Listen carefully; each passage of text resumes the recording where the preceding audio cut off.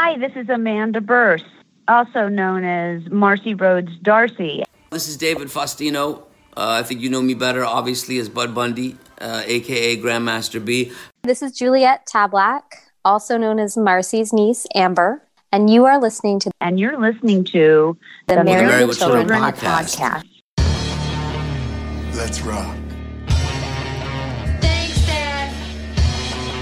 Can I get a whooping? Whoa,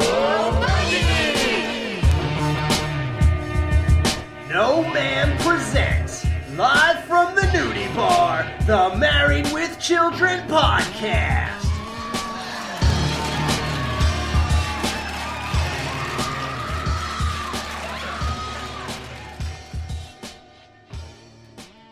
Welcome back to the Nudie Bar, everybody. This is our Season 9 wrap-up show.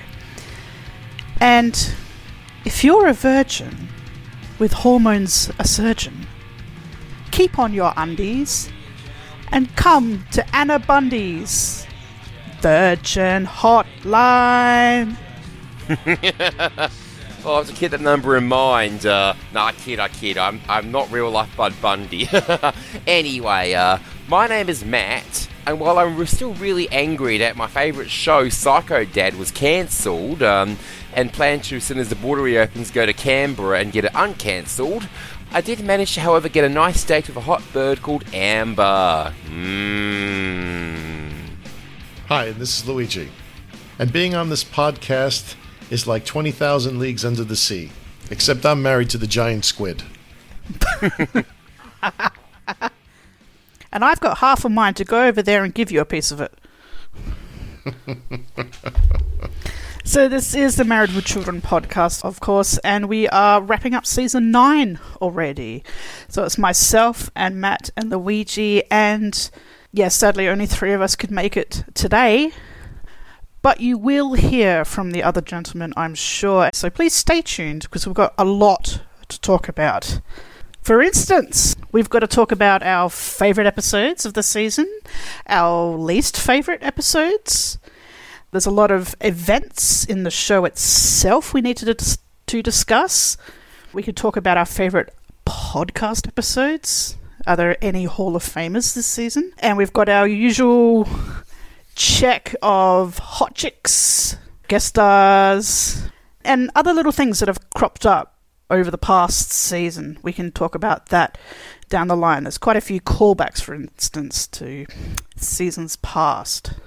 And we've got podcast specific things to discuss and just show things to talk about. Before we get into our favourite episodes of the season, and maybe our least favourites, a lot of things happen in Season 9. I think the first thing we noticed straight away are a new set of credits with a new hairstyle.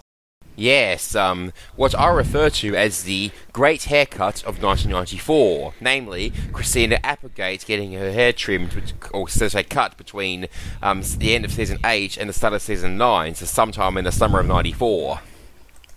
She did. That was quite a big cut, and some people probably weren't happy with it. Some people probably welcomed it as a new change. But I think a couple of episodes ago, I think, Luigi, you and your mate from back when, Mr. B, you were talking about that, because how you used to talk about it in the past. Oh, did you see Kelly's hair? Oh, yeah. And as I noted on that podcast, it was something that I didn't appreciate at first when I was 16, 17 years old. I liked the long hair, but speaking in the present day, I'd say that I do like the haircut as is. And as a special surprise to our listeners, Mr. B will be on in Season 10. Oh, very good. All right. Yeah, I wasn't... I remember the haircut in real time as well. It obviously didn't stay with me. But watching it in hindsight, when I would watch the whole series at once in the future, I thought, oh, this is when Kelly cut her hair. It's a shame to lose that lovely blonde hair that she had, but I'm not like a horny teenage boy or anything, so it didn't really affect me too much. But at the beginning, the beginning of Season 9, when the short hair, especially in episodes like Driving Mr. Bundy, she looks really hot, and just that sort of that bob length hair that she had, I thought that was good. It was a good cut because, I think Stephen mentioned it in the last couple of episodes. She's older now. She's becoming a woman instead of, just a teenage bimbo. So she needed a cut eventually. I felt it was inevitable. I'm not too crazy about her hair when it's really, really, really short, but the haircut itself, it was absolutely fine in my book. Yeah, I think for me, though, Annabelle, it's hair envy. Well, I've got quite a bit of hair. It's long and it's thick, and I'm not rubbing your face in it at all. I'm just saying it's quite burdensome sometimes, so it doesn't affect me. But I guess for you guys with the bad chapter, Yeah, we do a lot of bald jokes. I mean, I know that this is a carryover from the Dan Chase days when comments were made about hair. But, I mean, for myself, I was about 16 years old when I started to get, receding hairline. I mean, it's genetic for me. I mean, it's almost inevitable. So, I was very self-conscious about hair. And I think for myself with women, I like women with lots of hair. I think it just may be me compensating for it. Yeah, I mean, I started losing my hair when I was 19, and like you, Luigi, I like women with long hair as well. I've always found it rather attractive on a woman ever since I was 13, if not before then. Who knows? But I just find it rather hot on a woman when she has long hair. So I've lost almost all my hair now, but it doesn't really bother me. It just means I can dress up as Al Bundy a bit better. Well, I mean, the thing is, he's not as bald as either you or I, right? No.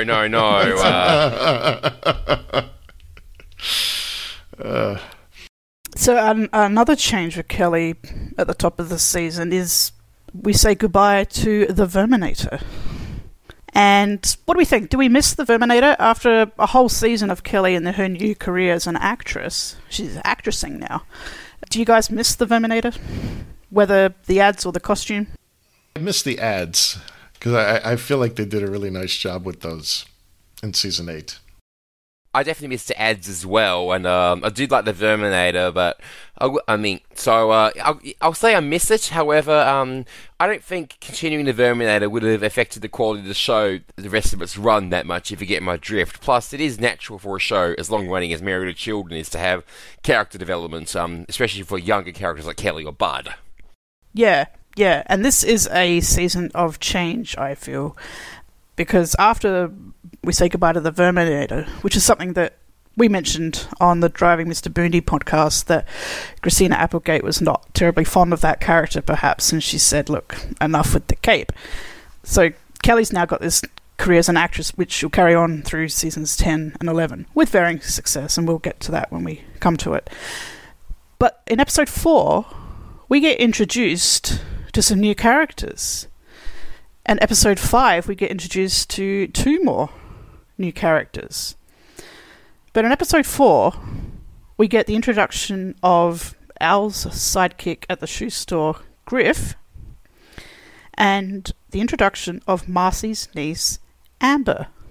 Now, we had the very distinct pleasure of interviewing Amber herself, Dr. Juliet Tablack, and she's an utter delight. So anyone who has not listened to that interview, please go back and listen to it.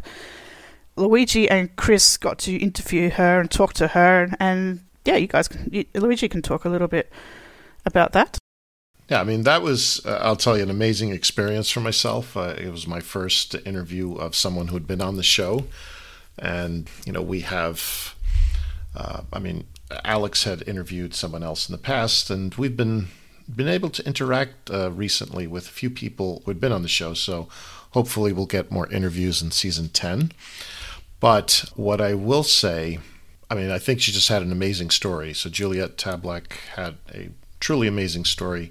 It is our most highly listened to podcast episode for season 9 as of this recording date. I mean, our statistics on Dr. Juliet Tablack's interview are by far 4 or 5 times what we have for listenership from our normal episodes. So, and that makes total sense. I mean, it's just that's what it is. I think people wanted to hear I guess if they're fans of the show, they'll be more interested in hearing something new than maybe hearing us rehash episodes and talk about them. So I thought that was fantastic, and we hope to get more of those. But she's just an amazing person. But I'll just say she's an amazing person, has a great business, great outlook on life. So you should check that out. Definitely. Would it be fair to say that's the most watched or most downloaded episode ever? No, I believe the Amanda Burse episode. Oh, yeah. And also, you have to look at it from the perspective of how much time has it been out there. The Amanda Burse episode has been out there for a few years now. I think like she's in the thousands of views. So maybe Juliet's will be with time as well. Yes, with time. Yeah, that's fair. So I guess that just proves to us that we just need to get everybody we possibly can on this show and interview them. We'll try. Yes, we will try. Yeah, we already have one lined up for next season, so we hope you guys all tune in for that. We're not giving up any names early, though. No. Got to keep some secrets in the relationship. Dr. Juliet Tablak is fantastic, and we also get introduced, as I say, to Griff, played by Harold Sylvester, and to date we have not interviewed him, but, one day. There's still time. Yes, absolutely. He has an open invitation. And then the next episode we get introduced to Gary, Al's boss, and the lovely Miranda Veracruz de la Hoya Cardenal. Hey, congratulations. Well done. Did I say it right? Yes. Si. Yay. Even with the accent. Si, senora. I can't roll my R's. But if I just say it the way I can hear her saying it, then yeah. And she's another one we'd love to interview as well. And Gary is played by the late, great Janet Carroll. Right, so what else happened in this season? Tom McClyster also. Oh, yes, Ike, of course, because there's 5 new characters. Yeah, Ike we see for the first time in A Man for No Seasons, the baseball episode. Yep. And he's Sergeant-at-Arms, and they put in Griff through his man training, so that's implied that Ike's been there for a while, even though we haven't seen him. Yeah, Ike must have joined off camera. Absolutely. We were introduced to Bob Rooney in Season 8. I think Ike came in between Season 8 and 9 somewhere. Yes, sometime off camera, around the time Kelly got a haircut. But what else happened in this season, Matt? Your favourite show, Psycho Dad. It got cancelled. I know, how dare they cancel Psycho Dad? It had been a fixture of TV since 1990, dang it! But yes, Psycho Dad is sadly cancelled thanks to Chicken Legs, Marcy's crusade against it, and, well, Al and Nomad, they are very unhappy. They are steaming, and, well, hey, what do you do when a show gets cancelled? You go to the nation's capital and demand to get pulled back on. Go to the Senate. Well, they tried, didn't they? They tried, yes, and they made a good case for Psycho Dad to come back. But looks like, standing in front of the TV channel when the freezing doesn't do anything, or even when Al left his name in the ground in yellow fluid, and yeah, DC did not go well either. They I remember the Senate were more than happy to contemplate Psycho Dad over things that actually mattered. Yeah, but we get a little bit more backstory on Jefferson in that 2-parter. We do. So I do appreciate that. One of the things like I felt on those 2 episodes, I didn't think that the script itself was good. It was as good as some of the other episodes, but what I thought about it was what they were talking about, the satire, how they were satirizing American politics. I thought that was good. I feel like the script could have been maybe a little tighter, but I did appreciate how they satirized, again, us. I could say, you guys can say that, right? But they, I think, did a good job of satirizing American culture and, our morals and values and what people have in, our taste in television, right? Yes. T.I. Something. Yeah, that's fair to say, and that's that's why I wanted at least one of the American hosts to join us. Joined me and Matt for that 2-parter, and we got Chris and Tyler, and I think those podcast episodes turned out really well. there was a lot of very interesting discussion and somewhat timely as well. Yeah, very timely. Yeah, like a post. I mean, we're in 2021 now. We're talking post January 6th. I mean, go back and listen to those 2 episodes. It's lengthy, but it's worth the listen, I think. And I really wanted that American input on those episodes. I think we ranked part 1 slightly higher than part 2. Interestingly enough.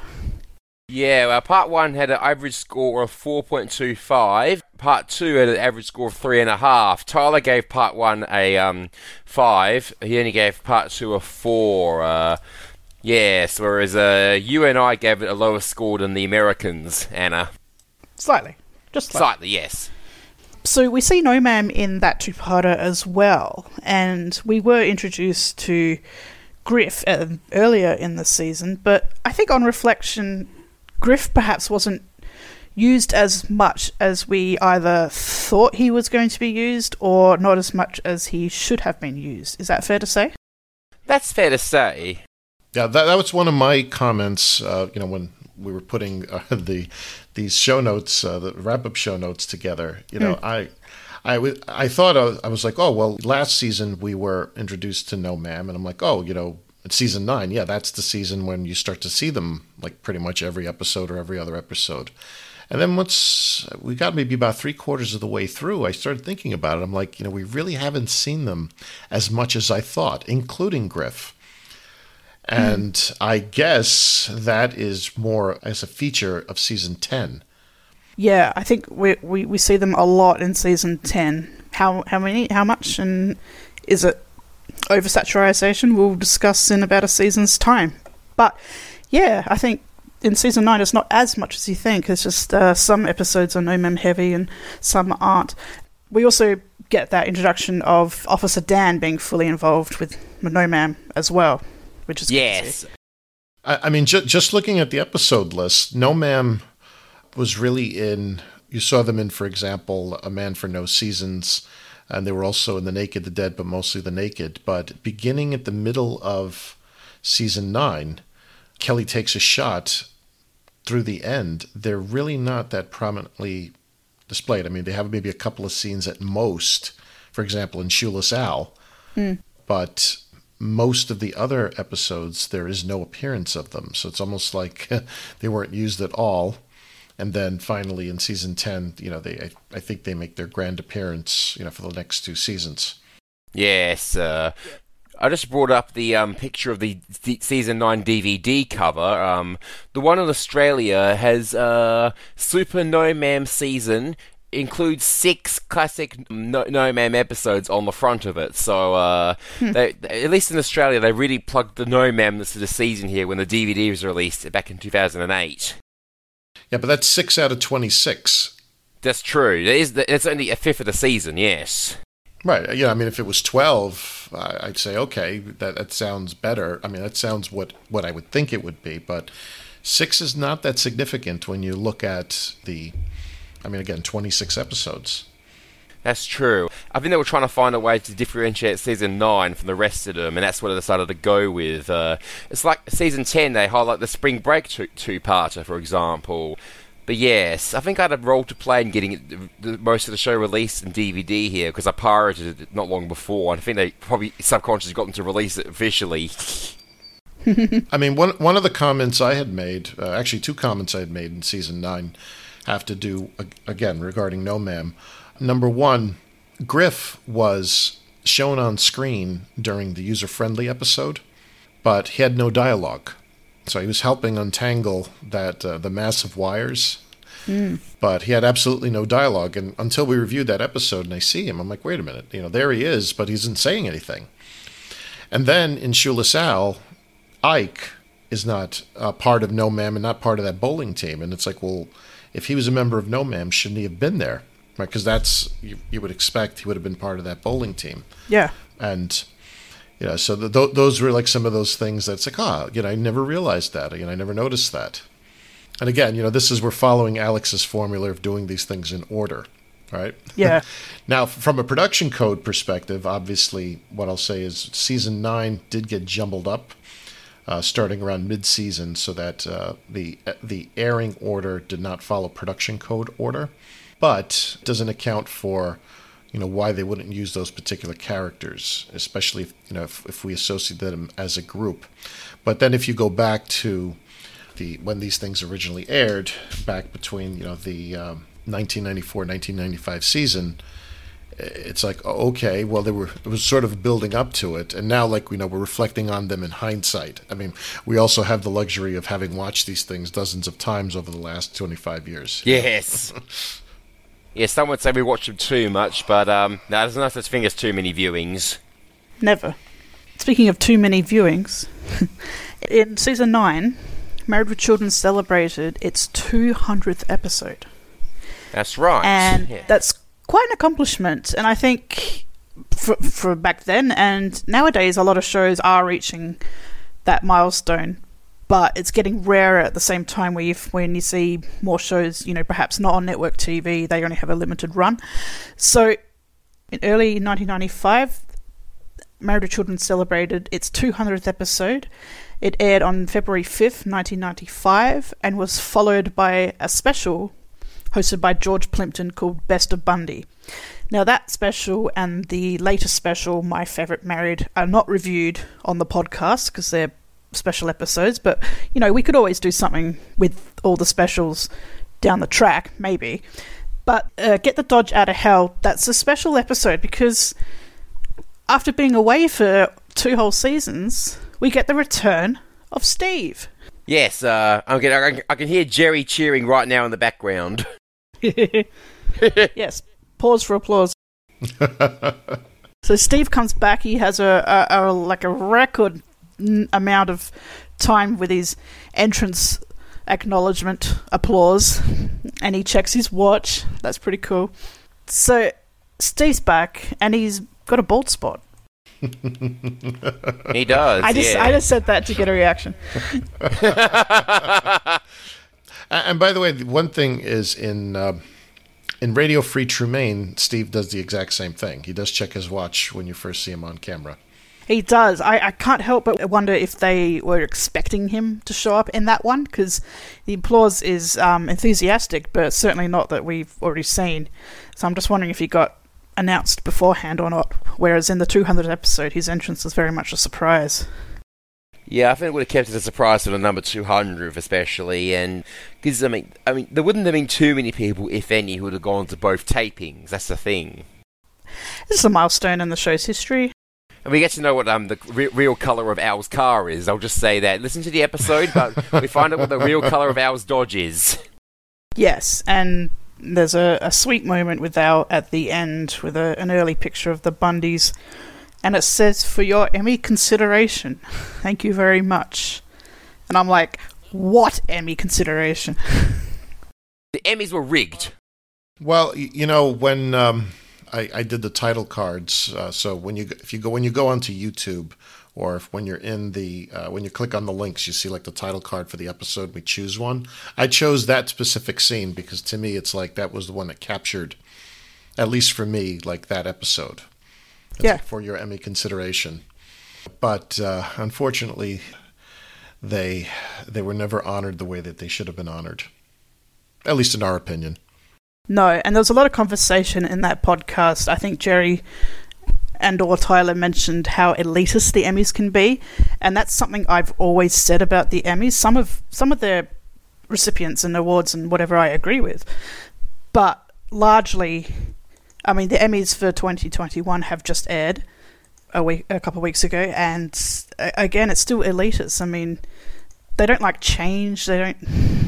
It's frustrating, and I say elitist because they often go to the very classy shows, or they not necessarily pay attention to shows like Married with Children, where people have blue collar jobs or live in poverty or whatever. But we've seen it this year where The Crown, for example, they won everything in their category. So it's like the whitest show on television as well. But no, I'm not going to get into that. I'm just saying I agree with what was discussed in that podcast. Yep. Anyway, so Steve comes back in Radio Free Tremaine, which was another attempt at a spin-off.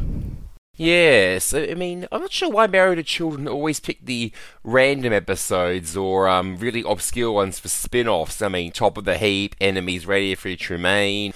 I mean, if he didn't leave for Broadway, maybe they could have had a Steve spin-off in, say, 1990 if David Garrison didn't leave for Broadway. Well, the comment that I made on Radio Free Tremaine was that if Steve Rhodes was the dean of Tremaine College, was the intention that if it did take off, was he supposed to be a regular on that show? And then the question would have been, he likes doing Broadway, which is in New York.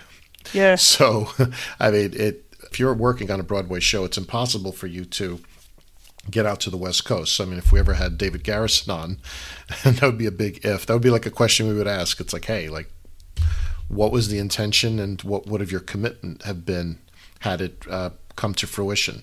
And what I'll say about, the spin-off attempts, I think that Top of the Heap and, I mean, again, we haven't gone to Enemies yet, but I will just mention it here. I feel like both Top of the Heap and Enemies, when you look at the actors acting, they are overacting. Radio Free Tremaine seemed a little bit more natural. Again, and I'm not saying it was very, very natural. I think Kerry Russell did an excellent job of grounding that episode. I mean, she was the most believable in terms of her performance and how she delivered herself. I mean, the guy who played Nikolai was overacting. A lot of the Married with Children actors were also a little bit of overacting there as well. But that, I think, is what makes it the better of the three, the best of the three attempts. Even, I know people hate Top of the Heap. I sort of like the idea of Top of the Heap, but I felt like what killed it was the overacting. It didn't feel natural. It's like they went out of the gate, Joe Bologna and Matt LeBlanc, and, I mean, it's not to fault them, but it just didn't click with me. And I did watch Top of the Heap. I did watch the series. I mean, whatever it ended up being, like 6 episodes. Yeah, 6 episodes, yes. Yeah. Oh, 7, my bad. 6, 7 episodes. Yeah, it was... like I said, it could work. It could have worked, but that's what it didn't have. I guess the realism that that Married with Children had in its early seasons that appealed to me. Yeah, I agree. I think the idea, there was something there with the idea, but I don't think the show had legs at all. And like you say, really unnatural in its acting. And because you're right about Radio Free Tremaine. I think the two guys and April, they seem very natural. So Kerry Russell, as you say, she just seems like a natural, and she would go on to have a really good career. And one of the guys who works in the radio station, one of them went on to Grey's Anatomy. And I think you mentioned that. McSteamy, as you call him? Yes. You call him McSteamy, right? Well, that's what the show, quote unquote, calls him. So he's McSteamy because he really buffed up. And I also saw him in another show called Euphoria. That's the one with Zendaya. And we see everything of him in that show. All right. Oh, okay. That's all I'm going to say. I was going to say, we usually have, our hot chick segment, so I figured maybe that's your hot guys segment, Annabelle. Yeah, I didn't actually make a list of the hot guys, but I could go through them real quick. But we'll see. In terms of hotness, I suppose the show's not really directed at someone like me. It's more about you guys. Yeah, definitely someone like me. I mean, I mentioned this before. Some of my mates, if they were 10, 15 years older, they would have been regular viewers. I'm positive. Oh, yeah. So in that spin-off episode, they do a nice callback to the 200th episode where Steve was a limo driver, and then he becomes dean of the university. And that's not the only instance of, I harp on about continuity a lot. That's not the only instance of some actual good bits of continuity in Married with Children for this season, because there's other callbacks, one of which is a callback to Luke Ventura, because in the episode Pulp Fiction, where Luke Ventura gets his name and his picture shown in that episode, and of course we literally have not seen or heard from this guy since season 1. And to me, like it would have been nice to have I don't know what the relationship was, but it would have been funny, I think, to have him on the episode, like almost as a rival, at least have a few lines. Like think of it like I could almost picture a scene where like they're in a convention hall, right, for Shoe News, and it's like, and he would be like, "Hey Al, it's like, isn't it great to be me?" Right? You know, like one of those lines. Like in other words, almost have like a follow up to it. I mean, that to me was like a lost thing. I mean, if you're going to mention him, it's like, wouldn't it have been great to do that? And of course, you know, Puggy Weaver. Yes. There's another great callback in season 9. The late, great Puggy Weaver. Your Yes, favorite. indeed. Yeah, we didn't get too many comments about that. I was expecting maybe the fan base to comment a little bit more on Puggy. Oh, they might. I don't know. They might have said, "Who is this guy?" But it's pretty self-explanatory in the podcast and the episode itself. But I guess people just don't see him as the great opera character that you do, Luigi. Yeah, you know, we've upped the ante on the production of these things. I mean, we now have, like, you know, opera music, right? In that episode, different Pokemon kinds of references. pop music. Yep, that's right. You know, we'd love to hear people's comments on that. You know, we do spend a lot of time trying to produce these things and hopefully make them entertaining for you, for the listeners. So we hope, we'd like to hear more. It's like, you know, do you like it? Do you don't like it? You know, you just want to hear us talk, or do you want to be entertained? Yeah, and if you've got an eclectic taste in music like I have, you're going to love the old sitcom theme songs with, you know, a bit of Pavarotti or whatever. So it's great. And if you grew up at the same time I did, and also love old TV and old music, you're going to love the episodes I edited. The Puggy Weaver episode, Shoeless Al, involved, as I mentioned, an exchange between the Pokemon equivalents of Al Bundy and Puggy Weaver.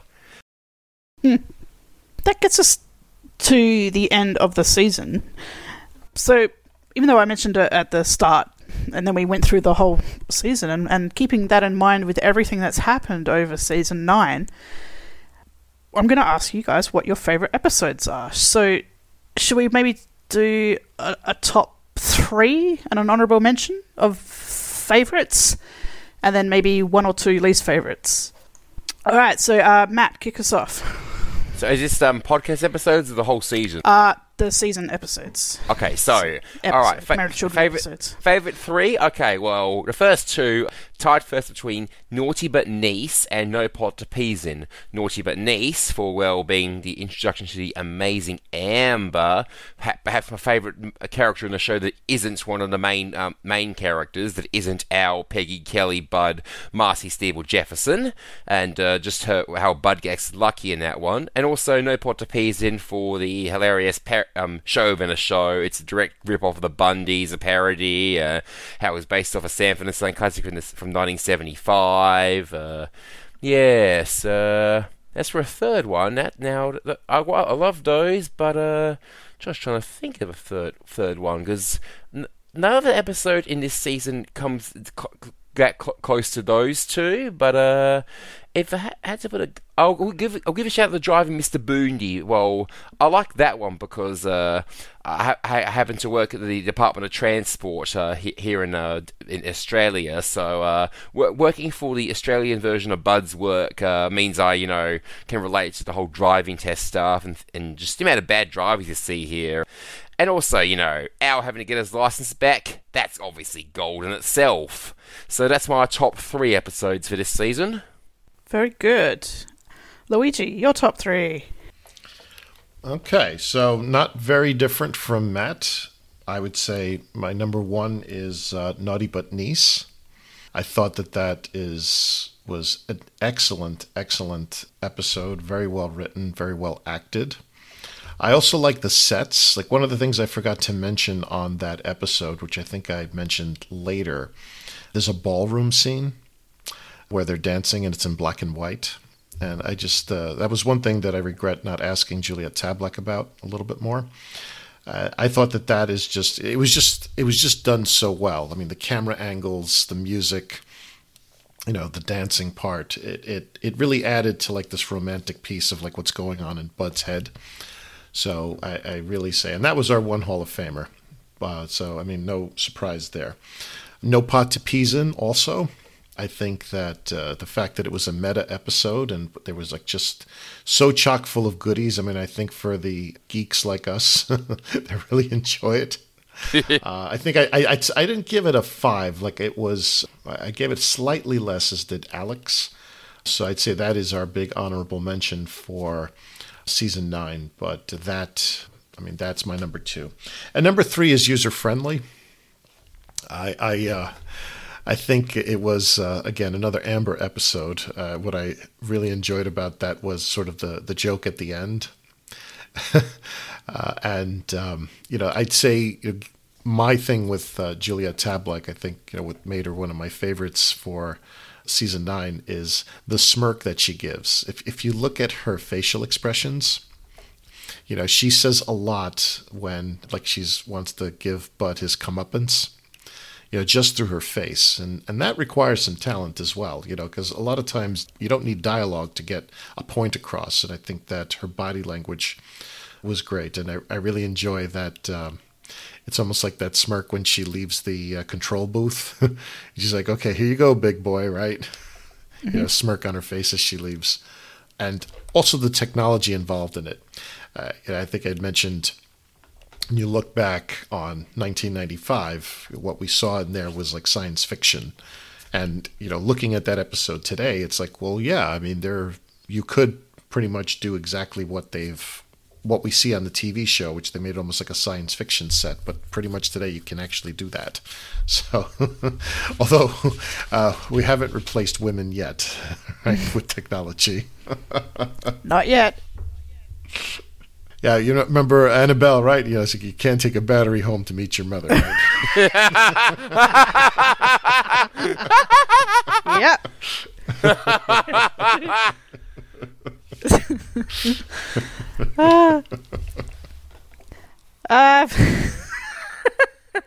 Very good. Very good, very good.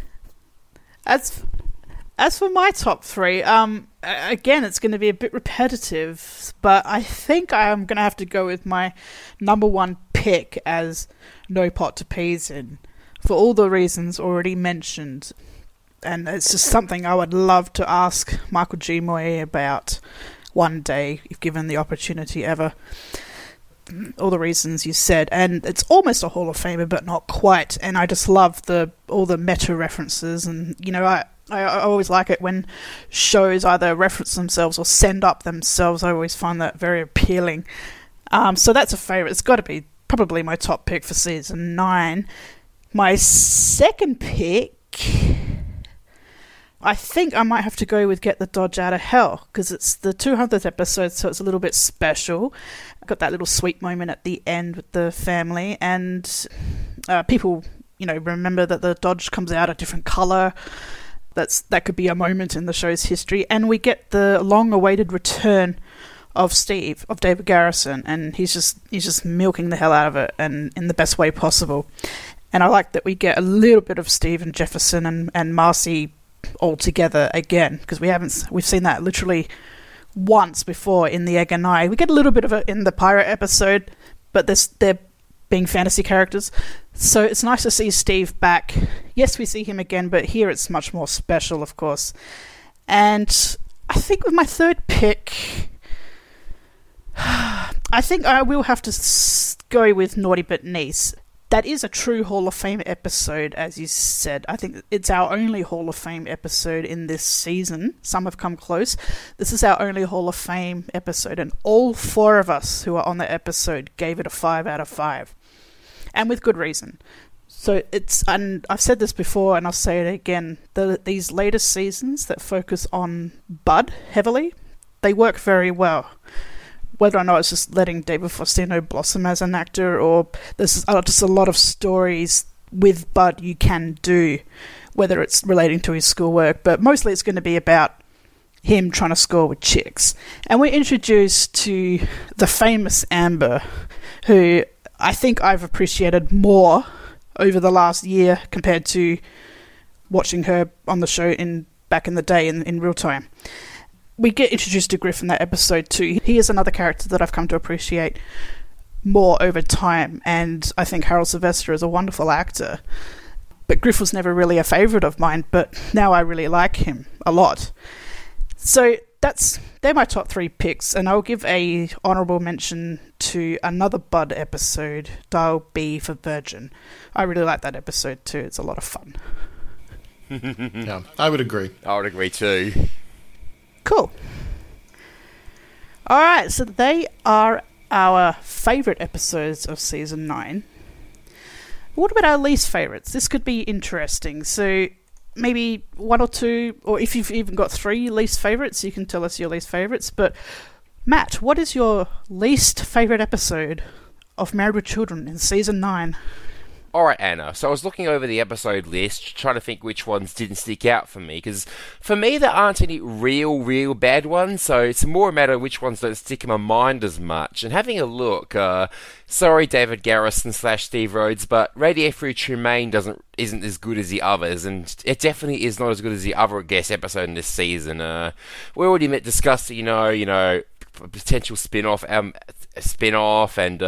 just it isn't really aspiring as much. And as a standalone show, I can't see it working very well. So by semi-default, that'd be my least favourite of this season. But having a look, see, most of the season I still like, so there aren't really real stinkers to me in this season. Most of this season I still like at this point in time. We haven't got to season 10 or 11 yet, so I'm sure I have some words to say about some of those episodes come next year, come 2022.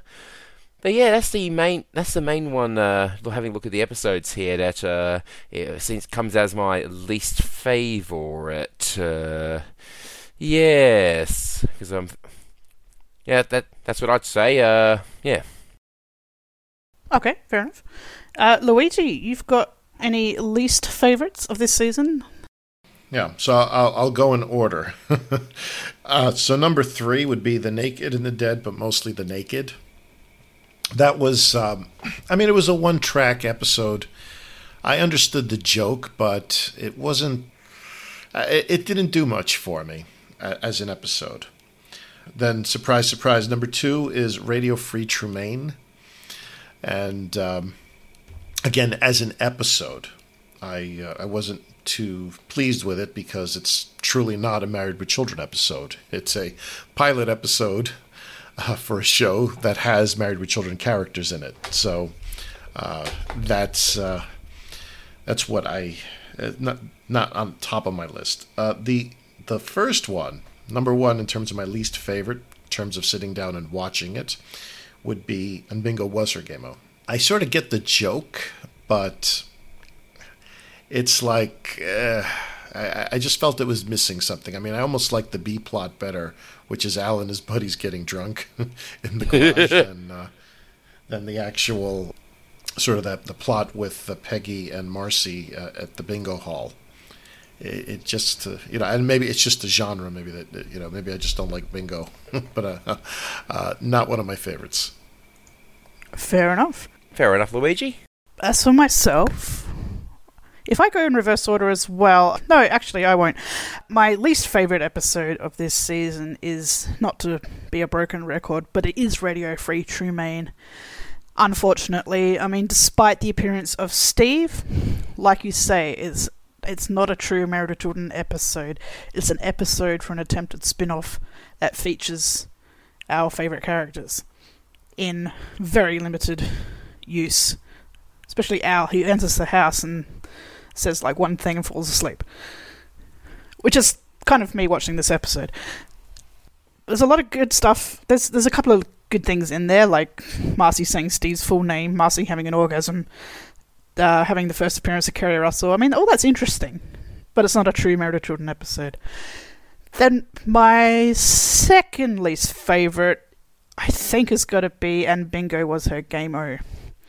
That was an episode I rated fairly low, and that would have been my lowest rated episode of this season. Personally, I described it as filler, and I think Stephen Scott went even further and said I agree with Annabelle, it's filler, but it's not filler so much as completely burnt out of ideas, and I forget the wording he used, but that's how, if you look up his comments on that episode on the Facebook page, it made me laugh. He was, it's like, don't hold back, Steve. Tell us how you really feel. So, I'm just not fond of that episode. It's very silly and it's filler and it's, again, a couple of good bits. And I don't hate it. It's just not a favourite.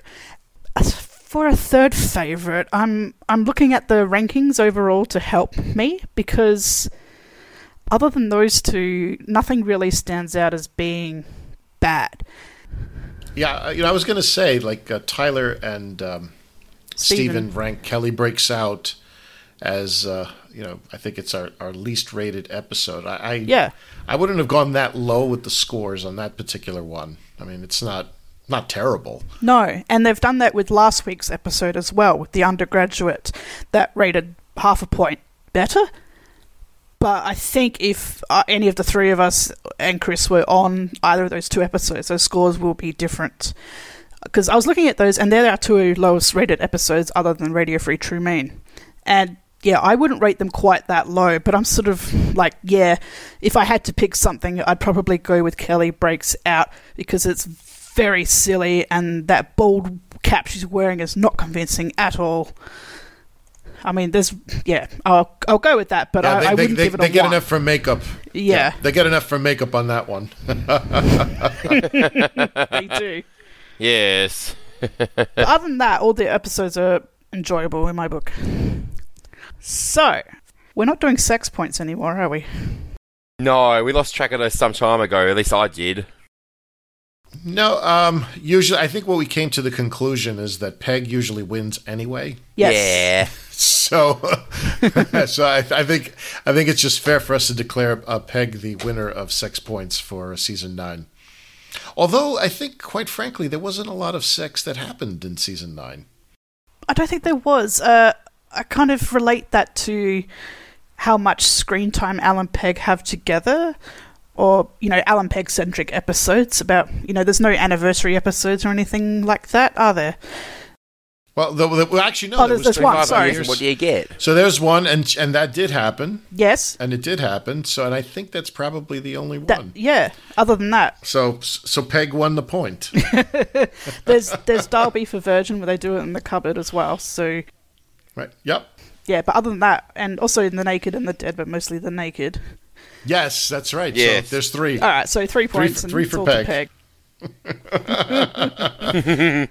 Fair enough. So we jump from sex points into hot chicks. All right. Yeah, and I just want to point out, I think this is one of the things, Jerry, when he was on Radio Free True Maine, had started the tradition. He noted about, who was naked, who had appeared naked before being on Married with Children. Yes. So I feel like this is this is a holdover from, I guess we're continuing that tradition, Jerry and Alex. So we hope you appreciate it. Yes, and I've got to say, I have stopped looking up naked chicks on the internet. So if any of these ladies has posed nude, then I'm not aware of it, and I'll leave that to you guys to discover that on your own because you'll have fun, I'm sure. Anyway, I'll read out a list of Luigi's provided me with a list of all the standout hot chicks from season 9, and in order. All right. So in episode 1, we have Tawny Katane as Dominique, and just recently Tawny Katane passed away a few months ago. I'm very sad. So number 2, in episode 2, we have Nicole Nagel as Heidi. Episode 4, we have the one and only Juliet Tablack as Amber. And we have Heather Dubrow, or as she was back then, Heather Page Kent as Charisse. And Kirsten Holmquist as Breezy. And in episode 5, we have Terry J. Vaughan as Connie. And Gretchen Palmer as Lucille. Episode 7, we have Monica Creel as Esther. And Rhonda Aldrich as Judy. I suppose she was Esther's mum, was she? Yes. Yeah. Yeah. Episode 9, we've got Alex McLeod as Carrie Pease. She's the Kelly Lake daughter. And Rochelle Swanson as Woman 1. And Amber Kelleher Andrews as Woman 2. Oh, she was credited as Amber Van Lent back then. Episode 10, we have Hilary Anderson as the cigarette girl. Episode 13, we have Barbara Baldieri as Sexy Woman, uncredited. Episode 14, Brandy Ledford as Brandy. Yep. Or Brandy Sanders, as she was. And the only Lethal Weapons as Rocky Mountains. Episode 15, we have Catherine Olsen as Beth, the Archer. Episode 18, we have Lisa Stahl as Gretchen. And Mary Garipoli as Julie. And Kim Anderson as an uncredited party girl. Episode 22, we have Elaine Hendricks as Sandy. And she was David Faustino's girlfriend at the time. Episode 23, we have Shay Marks as Colleen. Wanda Acuna as Babette. Veen El Arkurashi as Eileen. And Dawn Eason as Darlene. And Alicia Choice as Justine. And in episode 24, we have Kerry Russell as April Adams. So, all of those nice, lovely girls. Who are your favourites? Oh, okay. So aside from, I think I can guess who's your top favourite, but give me a list. I was about to say, aside from Amber, the first one that sticks out to me is Heidi from Driving Mr. Boondy. I mean, we've got a lot of, as I said, hot birds in this season, but yeah, I quite liked her character in Driving Mr. Boondy. Yes, I thought she worked pretty well in that episode, especially with the old detours and the driving test and going to Oktoberfest and whatnot.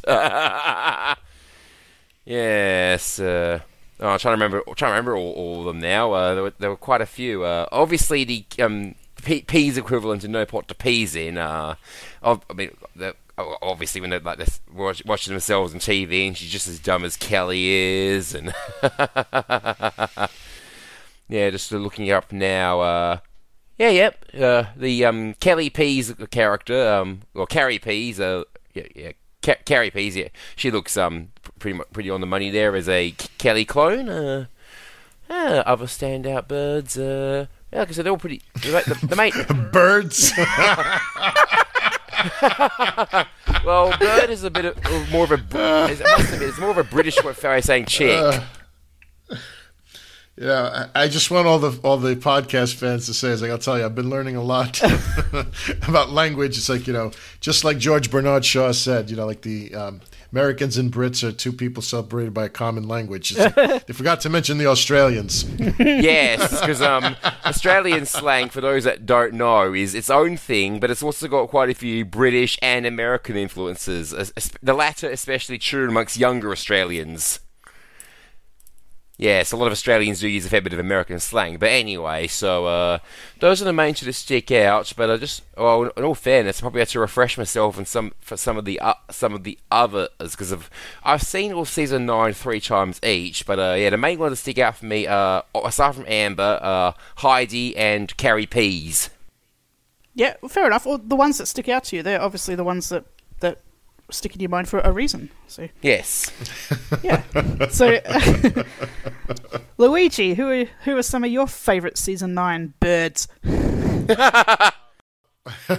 So, in terms of the birds, right? And one thing I will say is about myself watching Married with Children at the time, I was never really into just oogling over the girls. And but there were a few standouts, and there was one in particular that really stood out to me, and I did mention that on the podcast. But I guess if I have to do my top 3, I'd say number 1 is I just make sure I have her name correct, and that is Gretchen. It was Lisa Stahl on the Ship Happens Part 1 episode. She's the cruise director who comes in, blonde, the really tight outfit. She's very, very beautiful. My number 2 is Juliet Tablak as Amber.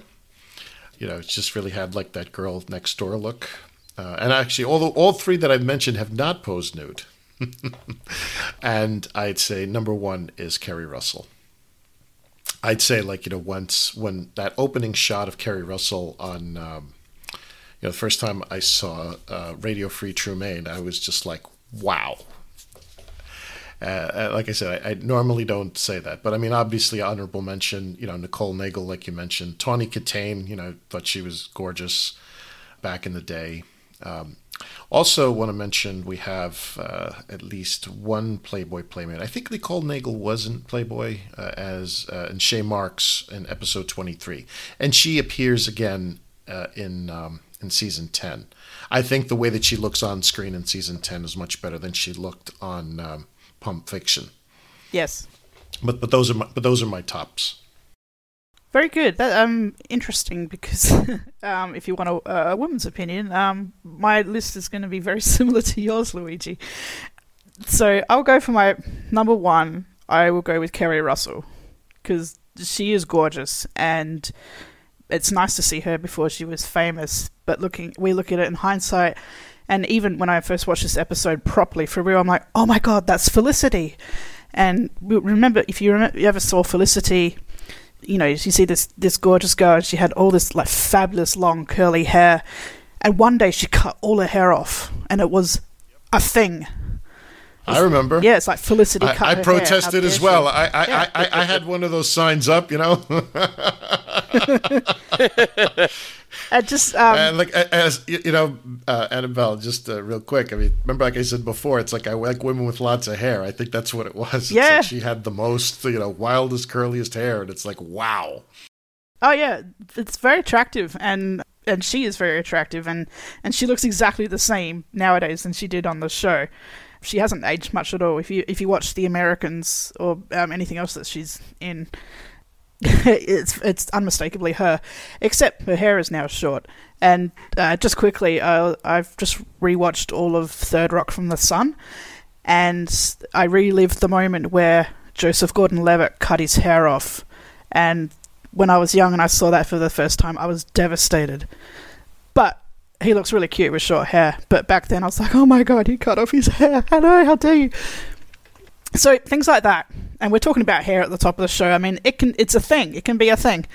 Anyway, my other two hot chicks for season 9, I got to go with Amber because Juliet Tablak is just a fantastic person, and she's a woman after my own heart. She's into women's health. She's got cats. She's a chiropractor. Things I like, and she just seems like a really great person. As off the screen, and I've come to appreciate Amber more on the screen, and she was a really good recurring character for Bud. And my third pick is also Lisa Stahl as Gretchen, the cruise director. So, like when the door opens and she's just standing there, she's wearing this tight matching top and bottom, and like she just looks so like perfect and really cute, and just like this outfit that she's wearing just accentuates her great figure. And I thought, oh, wow, she's a babe. So they're my top 3 as well. And I got to give a special honourable mention to Tawny Katane as Dominique. Because, like you say, back in the day, she was the thing. She was that rock chick. In the Whitesnake videos, for instance, she would do splits on cars, on the hoods of cars. And when she was back, back when she was dating David Coverdale. But again, Luigi, she's got a lot of red hair. But she passed away not too long ago, just right after her episode got released. The Shoe to Heaven episode was released. She passed away. So I just wanted to give a special mention to her. Yeah, and it's a shame that she, had to, she did a lot of plastic surgery on herself. I didn't think it was necessary. No, not at all. No. I mean, I remember watching her on the new WKRP in Cincinnati. In the early 90s. Oh, yeah. She played Mona by Night, right? Mona Loveland or Lovelace or something like that. And, it was one of my draws to the show. I think she had a great character, but just a beautiful woman. Yeah. Okay, so they are our hot chicks. Yeah. And actually, before we move on, I do want to talk a little bit about Meghan Markle. Yes. Yeah. Yes. Speaking of hot chicks, although we cannot refer to her as a hot chick in this review because she was about 13, 14 years old. Mm-hmm. But on the on the lead up to the episode, The Undergraduate, we have this little segment we started called the Married with Children podcast Rewound, where we highlight a past podcast episode. I mean, we have over 200, I'd say 220 or 30 episodes when you count all of our bonus episodes plus all of the series episodes. So this is for example, The Undergraduate was 209. This is a wrap-up show, but if you add them all up, I think that's what we get to. So we try to highlight them. So back in season 7, in the Christmas episode, our co-host, Chris Gunter, discovered that she was one of the kids who was taunting Al when they were singing Bundy the No Man. And that was the first instance that we could find of her having any screen time on television or film.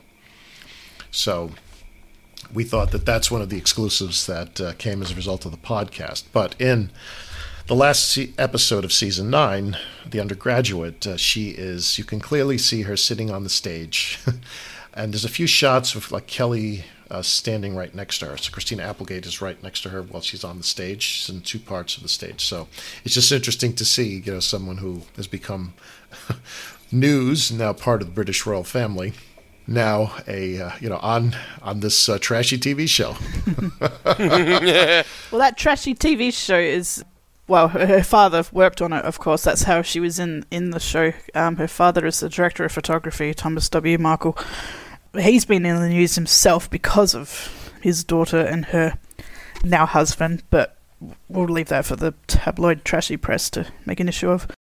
Yeah, but it's just interesting to see. I think, once you look at Married with Children as a pop culture icon, and you look at it, now you have the hindsight of many years, and you go back and look, and it's wow, look, I mean, people like Matt LeBlanc were on it, people like Larry Storch, Meghan Markle, and Kerry Russell, Anderson, before they were Kerry famous. Russell, and they had their few minutes in the sun, and it's almost like I wonder if it's something where they're proud that they were on it, or it's oh yeah, I remember that phase of my life.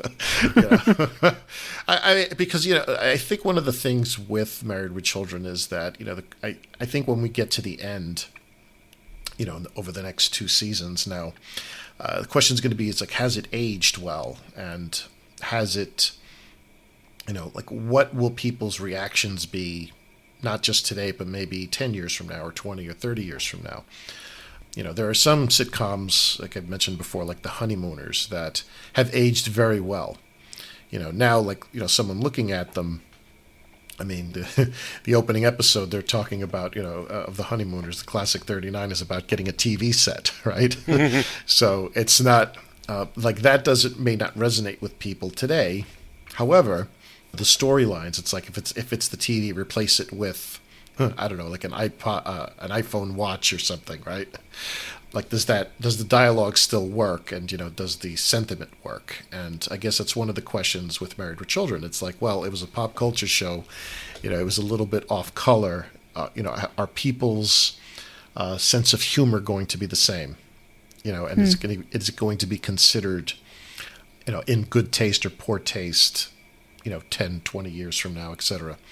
So for someone like her, if you ever had the opportunity to talk to her about this, what would her opinion be, right? I think she has said that she grew up on the set of the show, but I don't think anyone's really asked her. It's well, how do you deal with the off-colorness? I mean, from my perspective, I think that she just has a great sense of humor. I think I'd like to think so, because she did become an actress, so she probably consider this as a great training ground. Yeah. Yeah, because to me, the thing that's the funniest is imagine I think what they describe is her coming to the set in a Catholic school uniform, because she was going to a private Catholic school in Los Angeles, and being on set with Tracy Lords or Lethal Weapons. Yes. in this particular season, right? Yes. Yeah. So, are there any other guest stars from this season that we want to mention? We mentioned Larry Storch in passing, but he's a big, he was a big star back in the day, but I'm trying to think of other famous people who played themselves. I think this season he might be the only one. What about Gilbert Gottfried in Ship Happens? Yes, of course. I knew there was someone. In 25 years, and what do you get? You have Ian Gomez in that scene as one of the guys in the car wash. Oh, and Get the Dodge Out of Hell. Yeah. Excuse me, and Get the Dodge Out of Hell. Excuse me. We have Michael Faustino's in that episode as well. Yes. Let's see. We have Ron Howard's mother, and Bingo was her gamo. Yep, and his brother. And his brother. That's right. User friendly. We mentioned her as one of the babes, but Elaine Hendricks, she was.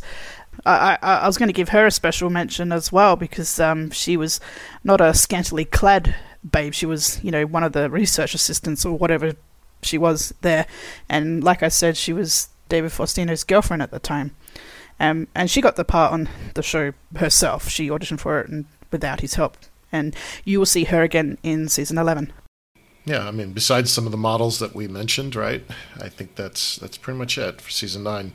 It's either models or it's sports stars. So if you look at A Man for No Seasons and Dud Bowl, we've got some famous athletes. That's right. We have Joe Morgan, Mike Piazza, Brett Saberhagen, all the sports guys. I know, I always forget. I'm not a sports guy, but we always forget those guys. Yeah, we always do. Them. I know if Chris was on, he'd be like, no, I was like this guy. He would point them all out. Well, yeah, I'm not a sports fan either, and I know less about... I probably know more about American sports than I do Australian sports, but I have no idea. But Mike Piazza, I've heard of him before, so that must show how big he was and is.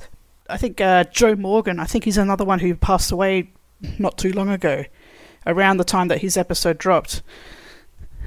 But in that episode, we have Joe Morgan, Mike Piazza, Brett Saberhagen, Danny Tartable, Frank Thomas, and Dave Winfield. And in the episode prior, in Dud Bowl, we've got the fabulous Bubba Smith as a repeat spot, this time playing himself. And we've got Hacksaw Reynolds, Kenny Stabler, Lawrence Taylor, and Rod Martin. For some reason, I think he's uncredited in that episode. Because I'm just looking on Bundyology and it says uncredited. Yeah, probably no dialogue. That's why, yeah. So yeah, models, guest stars, sports people, athletes, people before they were famous. You're always going to get them every season on Married with Children. Yes, you do, and a comedian, obviously Gilbert Gottfried, who was already known before this season. So, considering all that we've discussed, and looking back on everything that's happened in season 9, there's other things we could talk about. That was mentioned in certain podcasts. Perhaps the show was changing a little bit. Perhaps due to the influence of other popular sitcoms, other popular TV shows at the time. We could get into that, but I'm just thinking, considering everything, the big question I want to ask you guys is, did season 9 jump the shark? How about I go first? So, in my answer, no. I mean, as I mentioned many times before, I found Married to Children until at least the last 2 seasons always tended to find ways to somehow bring new blood into it. Whether it was No Ma'am in season 8, Jefferson in season 5, managing to recover from that horrible number kid in season 7, and in this case, Amber and the expansion of No Ma'am, and also Gary and Miranda in season 9. So my answer is no, because at this point they were still managing to bring new life into the show and not have it backfire, be dragged down. Like I said, meeting Al's boss Gary, Miranda the reporter, more No Ma'am, it's shenanigans, and obviously, well, Brooklyn Nine-Nine fans say Rosa, Rosa, Rosa. I say Amber, Amber, Amber. So my answer, no. Very good. Luigi? I'd say that my answer for season 9 is no. However, I do feel like by the time we get to the end of season 9, we enter into shark-infested waters. You stole my words. Almost exactly. Oh really? Yeah. Oh, really? Yeah. Okay. And ladies and gentlemen, she and I did not speak about it. Yeah, but I feel like as we got to the end, like Pulp Fiction, Radio Free Tremaine, Shoeless Al, The Undergraduate, it's like they didn't seem too original. They start to become caricatures. The fact that they wanted to do the spin-off attempt. It just seemed. I mean, again, I think it was a strong episode, and I think we'll talk about the season rankings when we get to the end of this recording. But it just felt like we were getting much closer into being into these shark-infested waters. Yeah, I have to agree. The short answer is, for me, no. The show did not jump the shark. I was asked that about season 7, and I was asked that about season 8, and the answer is still no, but with an asterisk, because it's no, but, and like you say, we're dipping our toe in the shark-infested waters. I think season 9, the first half started really well, and is probably better than the second half all around. Whether or not the first half was working harder to introduce new ideas, new characters, and also perhaps make up for the lack of Peg in those first few episodes, I don't know. But the middle of the season is hit or miss, but mostly more hit than miss, I'm pleased to say. But and Bingo was a game-o, and, ship happens. It's a really silly episode, but it's fun. But the Bingo episode onwards, like you say, it doesn't fire on all cylinders for me. So, still fun, still enjoyable. I put season 9 sort of level with season 8 in a lot of ways. Often group those two seasons together when we're talking about the show in general. So, it has not jumped the shark yet. Right. Awesome. And Annabelle, you mentioned before about influences of other 90s sitcoms. I feel like, and I mentioned this earlier, there was an influence of Seinfeld. Yes. That sort of brand of humor. Stephen Scott talks about how one of the things about Married with Children is you have more of like scene changes. It's like, it's like a quick scene here and you move to the next scene and back, and forth. Whereas opposed to, we were used to them spending a lot of time in that living room. So that and just like the level of, I guess, the more overt, I don't know if you call it sarcasm, but sort of that Seinfeld way of setting up a joke, right? Yeah. And that I'd say was probably maybe one of the biggest influences that was hitting Married with Children at the time. But the flip side is Married with Children influenced so many TV shows, and I feel like they never really got credit for it because when you look back at 1987 in terms of what was on television, and now you look at what's on television in 1995, you'll see that, those perfect families with the hug at the end and, that moral lesson that they wag in your face, that sort of starts to go away. And you don't see as much of that, and obviously other shows like Roseanne had come along and, it's still popular today, and it's Connor's incarnation, right? Yep. But you can also start to see it's like, well, it was. I mean, again, they didn't get an Emmy. I think they were successful in being groundbreaking, but nothing lasts forever except for maybe The Simpsons. Yeah, shout out to the Connors, which has just come back for its 4th season with Katie Sagal, and they kicked off with a live episode. They're doing things that were popular in the 90s and the 2000s, and by doing live episodes, I'm not exactly sure why. But yeah, that's back. It's still going strong. And yeah, while you're talking about Seinfeld, it sort of reminded me, in the mid-90s, we were getting away from that family unit, and it was more about shows that are about groups of friends. There's literally a show called Friends that's about that, but shows like Friends, like Seinfeld, so the dynamic was shifting quite strongly. So I suppose that was influencing the writing as well, and maybe that's part of the reason why we get away from that family dynamic that I talk about sometimes, and we end up focusing on Al and his friends, or groups of other people, or having new people come in. Yeah, that's a very small part of it. I mean, the writing styles are different as well, but it's that family thing is rapidly fading at this point in time. Yeah, family sitcoms weren't as prominent, after the early 90s, as a lot of us know. Yes, and back with the Connors, I was actually at a friend's house recently. We were watching a bit of it late at night, and not too bad. And he saw a bit of the episode. Yeah, it was nice to see Katie Sagal again. Still amazing as ever, but I couldn't get over how unwell John Goodman looked to me. I've got to say, Matt, in the first episode of the new season, he does look a lot better. I think because he's had a haircut finally, and he's either lost more weight or he just looks happier or something. But he does look better now than he did last season. So hopefully, if you see the new season, he does look a lot better. And he and Katie Sagal, they're still together on the show. I mean, that's not a spoiler. They're just together. They're going to get married, hopefully. But yeah, she's still on the show. She's still a recurring special guest star. They should just make her a regular now. They should. I mean, hopefully they can act longer than John Ritter and Katie Sagal did back in 8 Simple Rules, because that partnership was cut way too short. Yeah, way too short. Well, I also look at it from the perspective of, look at the victory Married with Children has scored, right? I mean, Roseanne was supposed to have been Peg Bundy, so now Peg Bundy is Roseanne. Yeah, it's still a giant head fuck. It's just, it does my head in.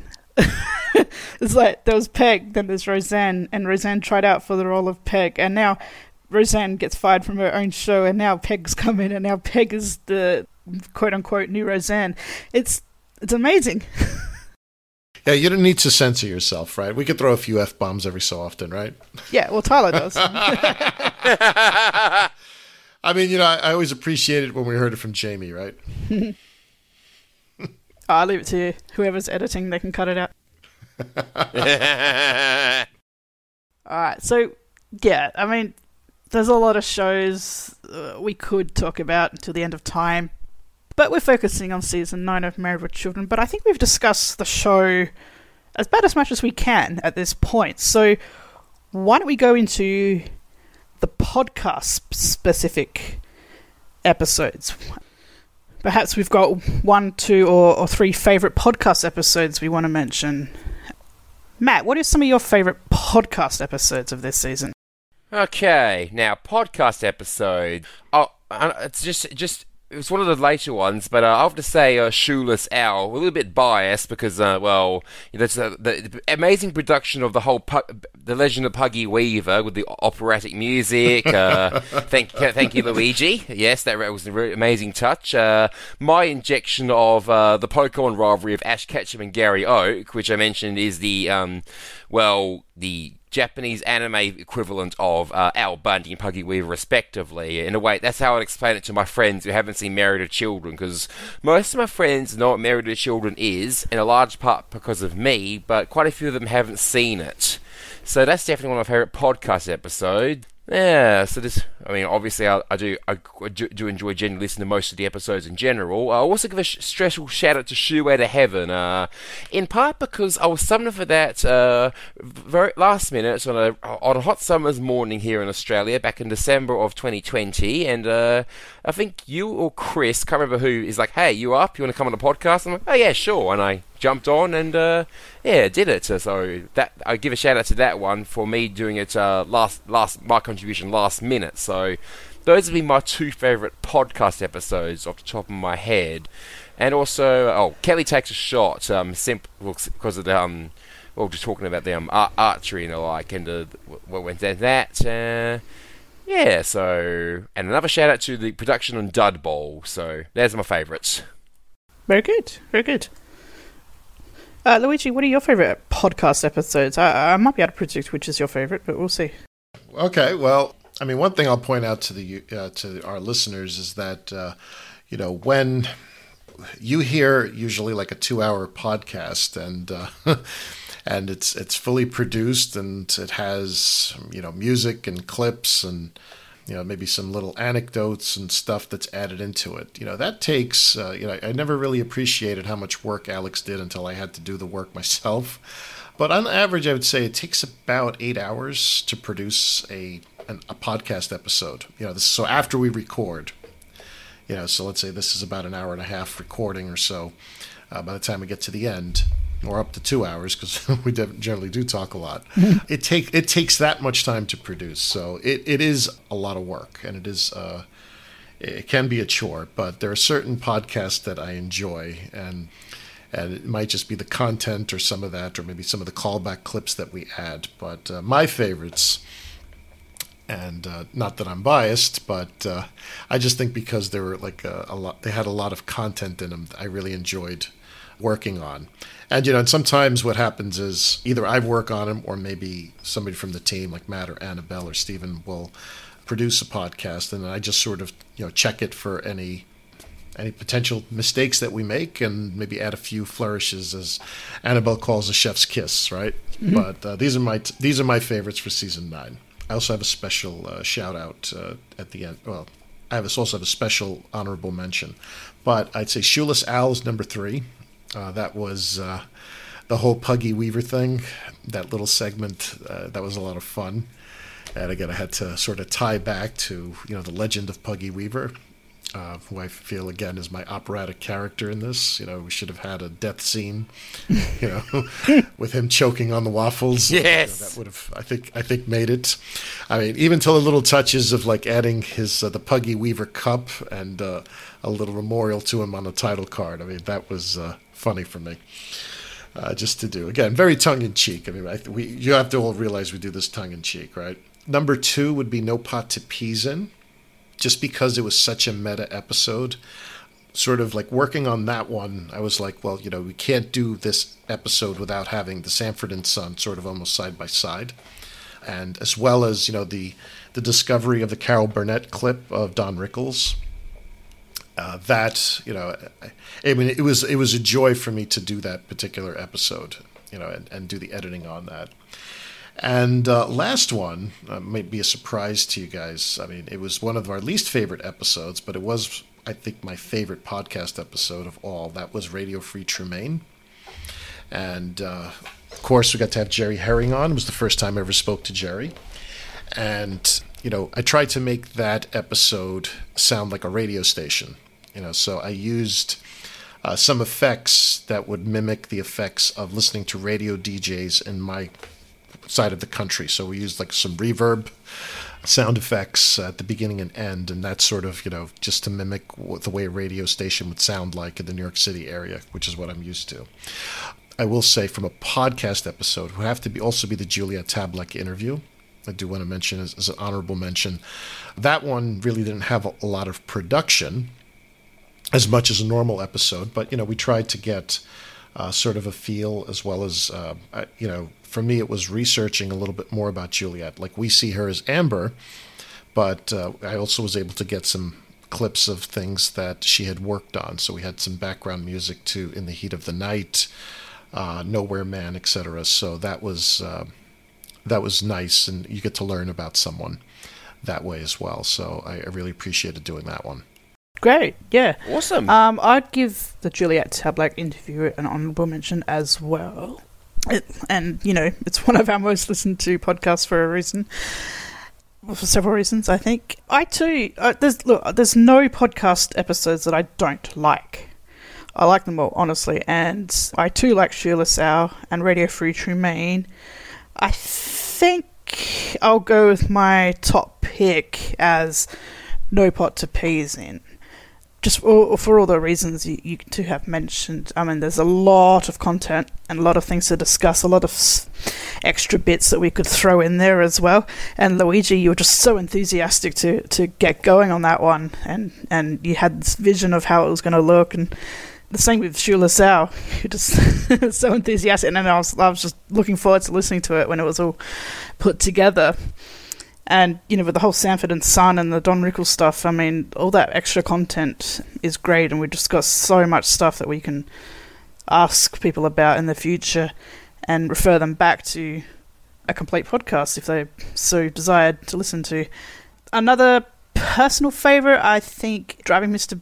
Boondy. It's not an episode that stands out per se, but I think after season 8, where I edited all that I recorded except for one, and then in season 9 I said, okay, look, Matt, you're going to have to start editing because I'm just not going to have the time. And so between us, Matt and I did that one together. We went back and forth. Matt edited the bulk of it, and then I was able to add some personal touches to it because I've got some audio clips of Christina Applegate talking about A, the Verminator, B, why she cut her hair, just little things like that I could slot into that. episode. And again, I like the Kelly Takes a Shot episode as well. I just knew I wanted to start that off with the William Tell Overture and have that feature in some way. But like I say, I like all the episodes, but they're sort of the ones that stick out in my mind. But No Pot to Piece, and it's probably... it's my top pick episode. It's probably my top pick podcast episode too. So Nice. You know, I got to thank Alex. So recently I saw Alex, our leader, Alex Edwards, in person, and I got to speak to him for a few minutes. And, it was one of the things, sort of we were comparing notes about the podcast. And he says he's been listening to all of them. He listens to them every week. I said to him, it's like, Alex, it's like when we do the podcast, like as we're talking about the episode, like for myself at least, it's like I'm almost like playing like a film in my head. It's like I can almost picture, it's like, oh, this is where I'm going to break. I'm going to insert this clip. I think I need some music here. And that's how he says it. He said, like, that's his experience in terms of how he does it. And I've listened to other podcasts, now. I can't say I was much of a podcaster or podcast listener before I found this podcast, but I've been listening to other podcasts out there.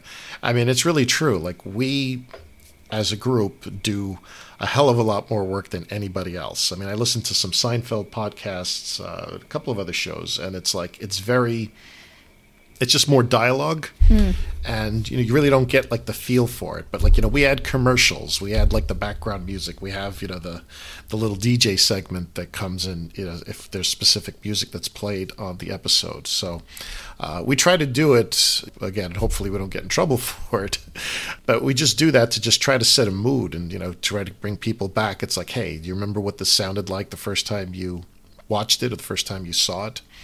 Particularly for those of us who watch the show first run. So, part of it is to try to get back to that sound. I remember, I think the first time it sort of came to my mind was in season 8, the first episode that I did with Chris Gunter. It was a Budweiser commercial, Proud to be Your Bud. And it's like finding, you go on YouTube and you actually find the original commercial that aired in 1994 and you get the audio for it. And it's like, wow, it's like, yeah, I remember that commercial. And it's the nostalgic element that we try to add in here, and we hope you all appreciate it. And it is a lot of work. And I will say, just for you, Annabelle, we had the idea of doing a little tribute to you and William when you got married. So we added that intro to Kelly Breaks Out.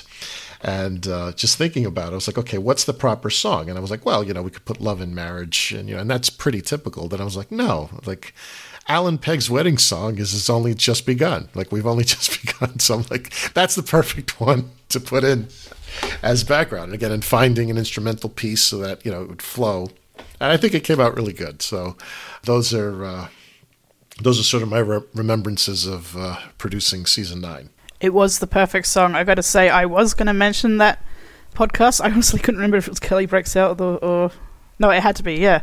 So yeah, because I put in a response to that in the anniversary episode in 25 years and what do you get? Just thanking all of you for that, because it was so unexpected and so sweet, and I absolutely loved it. And yeah, that was the perfect song to put under there, and that did get played at our wedding. We did not dance to it, but it was played in background while we were having dinner.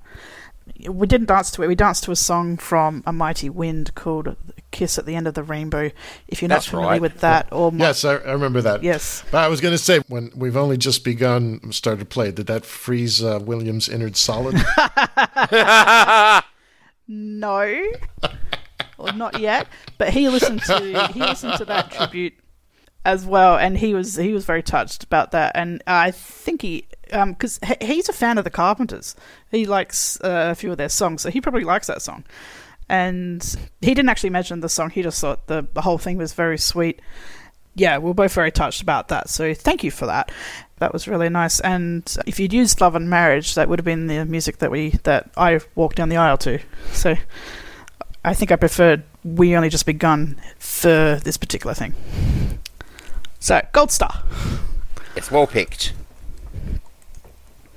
Right, so they're our favourite podcast episodes, and while we're on the topic of podcasts, we have already mentioned that there is one Hall of Fame podcast in this season, in season 9, and that is Naughty But Nice. Round of applause for Naughty But Nice. There's a few other episodes that have come close, but that is the only Hall of Famer.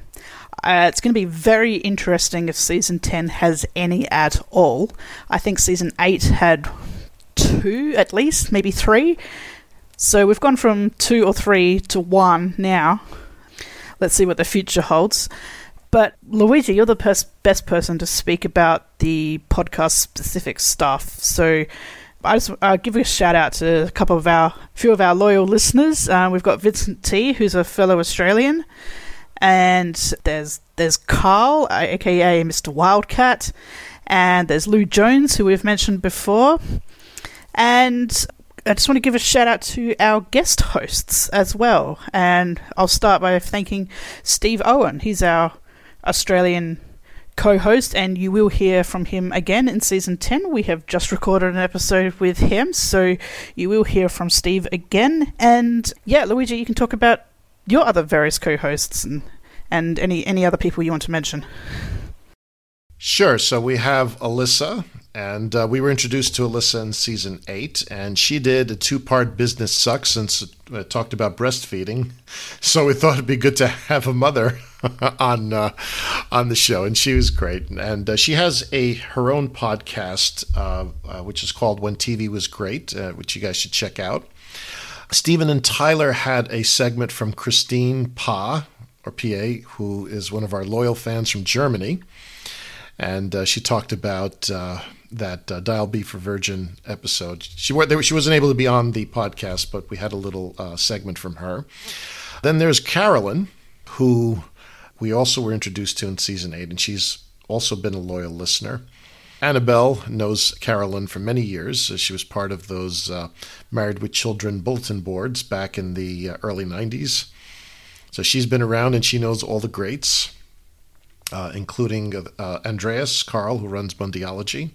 And we hope to get Andreas on at some point as well to talk about that, because I think I don't think you can talk about Married with Children and watching the show in its first run without discussing sort of what the fandom was doing back in those days. I mean, nowadays you have Wikipedia, you have lots of stuff out on the internet, but in the early days, particularly in 1996, 1997, the only internet content that you found out there was stuff, these bulletin boards and stuff that you started posting back in the day, Annabelle. So we've been around a while. Then we have, let me see. So obviously the great Jerry Herring has been on twice this season, and that was a real treat to have him on, particularly for the last Steve Rhodes episode, which is Radio Free Tremaine. Of course, shout out to Alex. He was supposed to be in No Pot to Peas In, but he got called away. Literally, we started recording and he had to run. But he did do a last word segment for us, which was much appreciated. And we hope he'll reappear for us in Season 10 and 11. He did say to me that he will be here for the end. So cool. He will awesome. He will be with us at the end of Season 11. So looking forward to that, not looking forward to that. But all good things will come to an end. And we are on track to complete this podcast by the end of next year, barring any major changes in schedules, or maybe if we got a slew of guest stars to come onto the podcast, maybe that might extend it a little bit. Again, you guys mentioned Steve Owen. I have my friend Crazy Mike from Staten Island, who was on our podcast for User Friendly, and that was very appropriate. A fourth-generation electrician who had to comment on the B plot in that episode. So looking forward to Season 10, and thank you to all of our guest co-hosts, and thank you to some of our loyal listeners who comment every week. I mean, we'd love to get more comments from all of you. I know some people sometimes just, maybe drop a comment every so often, but Vincent, Carl, and Lou seem to do it very consistently. So thank you for listening. Yes, thank you. Yes, thank you. And another thing I'd like to point out. So we moved on to a new Podbean feed back in November of 2020. So originally, the Married with Children podcast was on the Horophilia feed. And since then, all of our content, which was on Horophilia, was moved over to Podbean under our own account. And since then, we have gotten 15,000 downloads, and this is as of the end of September of 2021. So that's one hell of a accomplishment. And that does not include our YouTube numbers. So when you add our YouTube numbers, it's about double. So we get about 30,000 downloads over that period of time. I mean, we'd have to go back and tally up what's our historic YouTube numbers going back to 2017. But for we're the little podcast that could, I guess. Yes. So thank you for all of our listeners worldwide, and it's amazing to see where some of you are listening from. I mean, from all corners of the world, from pretty much from like the southern tip of South America to Russia to some island out in the Pacific. It's just amazing that people want to listen and even listen for a few minutes on our show. Very good. Matt, is there anything you want to add to any of that, or has there been any feedback that you've received? Okay, so a few people I know have listened to it. Like one of my colleagues, Shant, thank you for listening to the Married to Children podcast. Appreciate your support. And also to my Uncle Gary over in Spain. I know you listen as well. So whoever out of my friends, family, colleagues, acquaintances, whoever listens to the show, thank you very much. I made a shout out to you all in my last promo for the season 9 episode just the other day for Shula's Hour, where I called everyone's names because quite a few people I know have joined the group. Yes, I don't know if all of them actually seen Married with Children, but just nice to have all your support. So thank you all very much, and I'm looking forward to being a part of this in season 10 and season 11. I'll just say when we get to the end of season 11, I'm going to feel a bit sad. Yeah, I think it's going to be bittersweet. But we will have a complete. I guess the way we described this to Alex, we will have a complete series for Married with Children. We couldn't let this end at the end of season 7. Although I'll tell you, I would have loved to have been reviewing these episodes, in season 3, 4, and 5 episodes, right? Some of my favorites, but I've grown an appreciation for these later seasons by doing the podcast. Yeah, there's a few episodes I'd love to go back in time and do either with them or again, or us or whatever. But if we ever do video commentaries again, if that ever became a thing, there's an episode that I'd love to do with Jamie, and that's Rock and Roll Girl from season 4, because I've got some additional information for that episode now, and I know that Jamie's a big fan of that episode, and I think it just might be interesting just to chat with her about it. So if we ever get the chance, either something like that, some sort of retrospect, or that's an episode I would do. Nice. Hello, Married with Children podcast fans. I'm Steven. I couldn't join the whole gang for the season 9 wrap-up show, and I really wanted to comment on it because of the latter season. Season 9 is my favorite. There were a lot of strong episodes this season. I thought this was a big rebound from last season, not just because Steve returns twice, which was epic in itself, but also because that I thought the writing was stronger. I thought there was more payoffs at the end.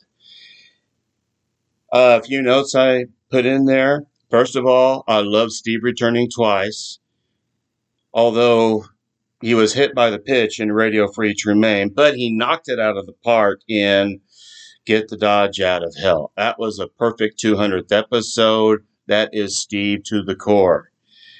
Also, we had a lot of new characters, and Griff was my favorite. I thought he was a great comic relief in working with Al.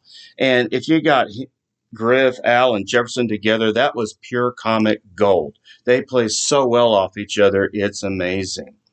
Another recurring character I really liked was Beverly Fletcher as Miss Hardaway in Dial B for Virgin. I thought she was hilarious. She played that part well.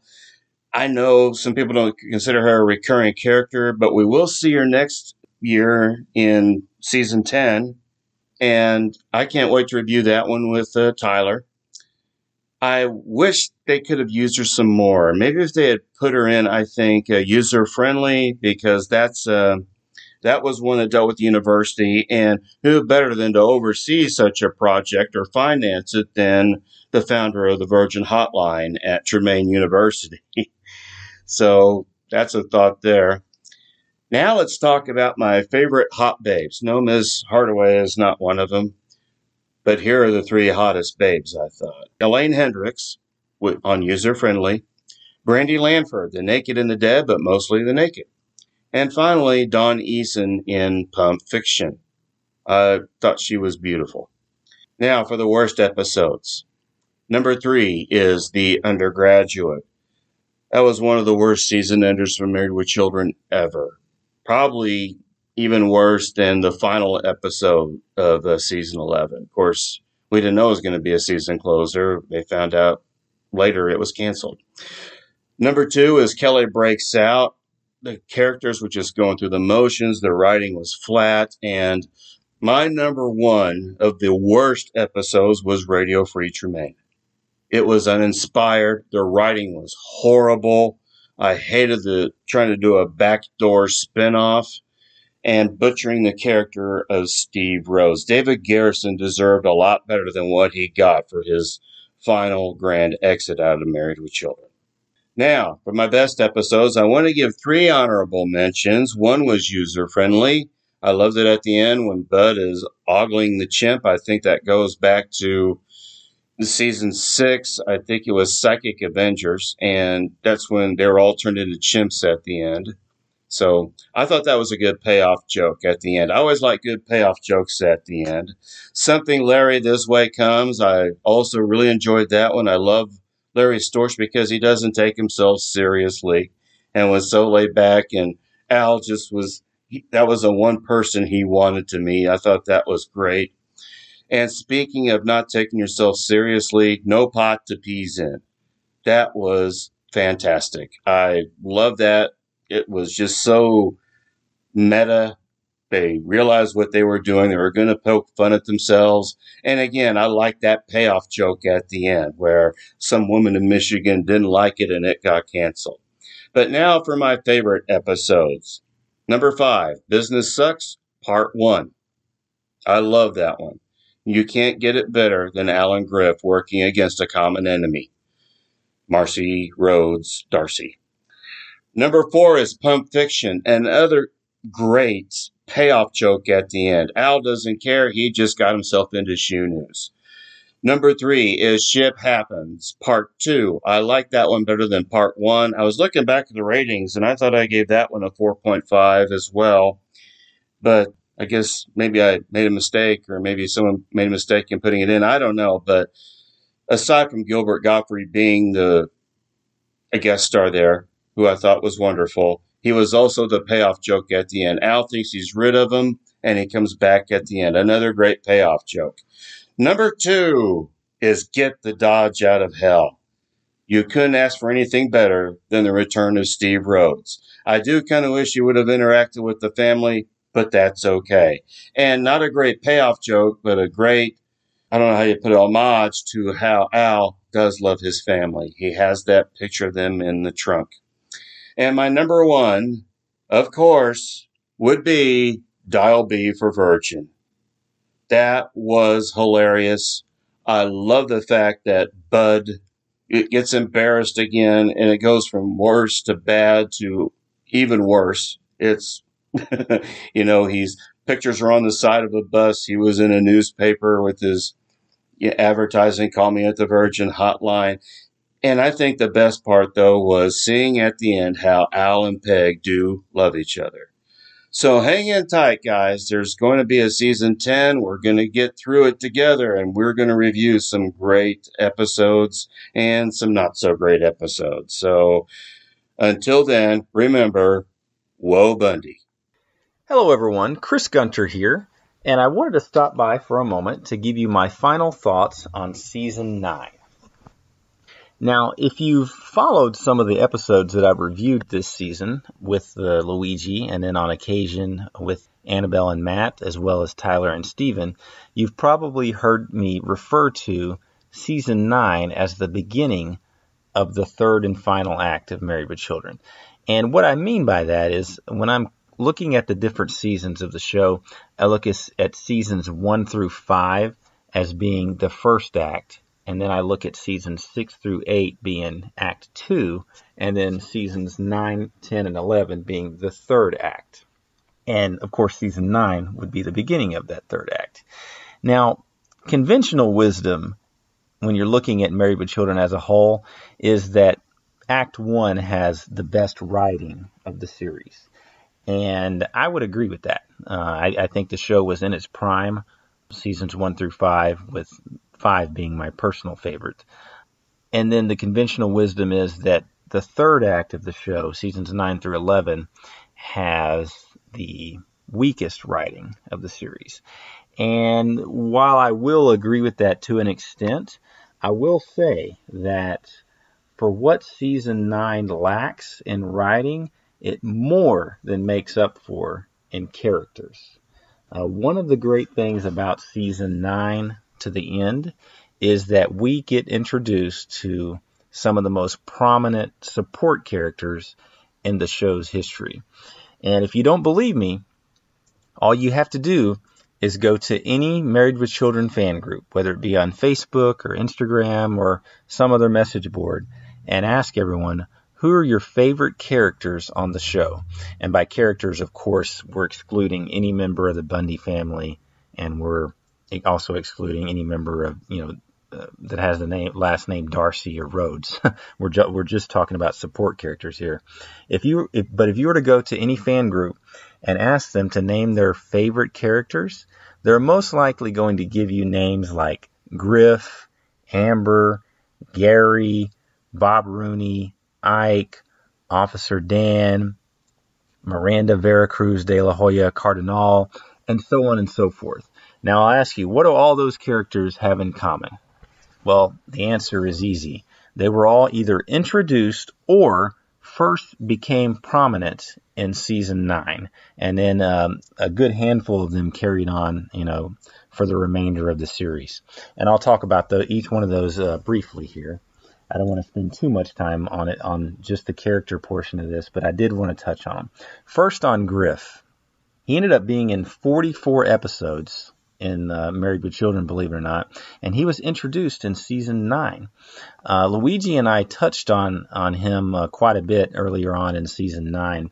Married with Children, actually in season 8, made a fairly obvious attempt to get Al a African-American sidekick at the shoe store. And they first introduced Dexter. Luigi calls him the one-hit wonder. And Dexter was good, but he lasted 1 episode. Then we met Aaron, who ended up being in 5 episodes. Aaron was good as well. However, the missing dynamic there that didn't make sense was that Aaron was too young to be good friends with Al. Al's a guy in his 40s. It doesn't make sense for his best friend at work to be 18. So in season 9, we get Griff. And I gotta say, the people who make the decisions behind the scenes made the right decision with Griff. Griff was brilliant. He and Ed O'Neill, by the way, Griff's name is Harold Sylvester, the actor who plays Griff. He and Ed O'Neill had great chemistry from day one. The on-screen chemistry between Griff, Al, and Jefferson was brilliant. In any scenes with those 3 in it was always laugh out loud funny. I'm so glad that we got Griff when we did, and he ended up being a very prominent character from this point forward, appearing in 44 episodes. Next up is Amber, played by Juliet Tablak, and Luigi and myself got the distinct honor of interviewing her. If you haven't had a chance to check out that interview yet, be sure to check it out here on the podcast. It's hard to believe Amber was only in 4 episodes because they're all memorable. Her first appearance, Naughty But Nice, is one of my favorite episodes in the entire series. I gave that one a 5 when we reviewed it. I believe we joined Team Australia for that review, if I remember correctly. But the bedroom scene where Juliet climbs into the window and Bud is giving her a massage, that's one of my favorite Bud scenes in the whole series. The exchange where she goes, "Your hands are so strong, especially the right one. Do you work out?" That was so funny, man. No matter how many times I watch that, I die laughing. And if you listen to the interview with Juliet Tablak, she actually said that's her favorite scene of her appearances. And ironically, she didn't even get the joke. Someone had to explain it to her, but everyone laughs at that. But I love her character. It's a shame that we only got to see her in 4 episodes, but they're all memorable. And that scene, the bedroom scene there, is one of my favorite Bud scenes in the series. Probably 1A and 1B with Mystery of Skull Island when Bud jumps out of the plane. That was back, I believe, in season 6, if I'm not mistaken. But moving on, the next character I wanted to talk about was Gary. That's Al's boss at the shoe store. I think that was a brilliant idea to make Gary a woman. The dynamic between Al and Gary is great. We all know Al, let's say, loathes women who are either on the heftier side or, in the words of Al, not me, but in the words of Al, look like men. You might say Gary falls into that category. Al might say that. So I think it was brilliant to make Al's boss a woman. And we see Gary in a number of episodes in seasons 9, 10, and 11. And she always does great. Her appearances are always wonderful. Next up is Miranda Veracruz de la Hoya Cardinal. And we get introduced to her in the Business Still Sucks Part 1 episode. And she's played by Teresa Parente, and she's brilliant because it's funny because most characters on shows, you know, they're remembered for a catchphrase or a saying that they have or a tagline.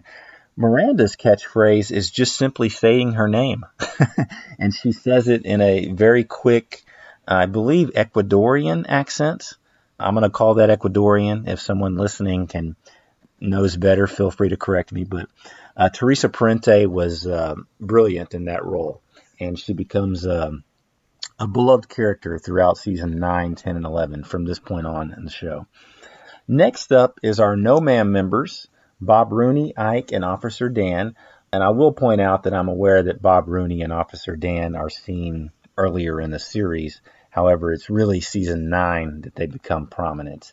And while we're talking about No Ma'am, I wanted to point out the fact that, you know, I mentioned earlier that the writing isn't quite as strong in the third and final act from seasons 9 through 11.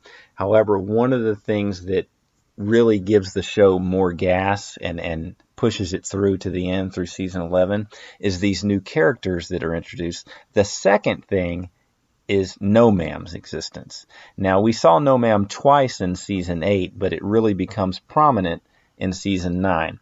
No Ma'am is another thing that if you go to any Married with Children fan group, whether it be on Facebook or Instagram or any message board, and ask them, hey, what's one of your favorite things about Married with Children? A good number of people, particularly men, are going to say they love No Ma'am. You know, and I can vouch for that. I have a No Ma'am t-shirt here at my house. And Bob Rooney, Ike, and Officer Dan are a big part of that, along with Al and Jefferson, of course, and Grift as well to an extent. So, and I'm aware that we saw Dan Tullis way back in the first act, but of course he became prominent in season 9. So let's see, what's up next? So I spoke about favorite characters, and I spoke about the No Ma'am members. Next up, we have favorite episodes and least favorite episodes. Let's do least favorite episodes first, and then we'll end on a high note. My least favorite episode in season 9, without a doubt, is unfortunately the season wrap-up episode, The Undergraduate. Just putting it nicely, the episode is just not very good.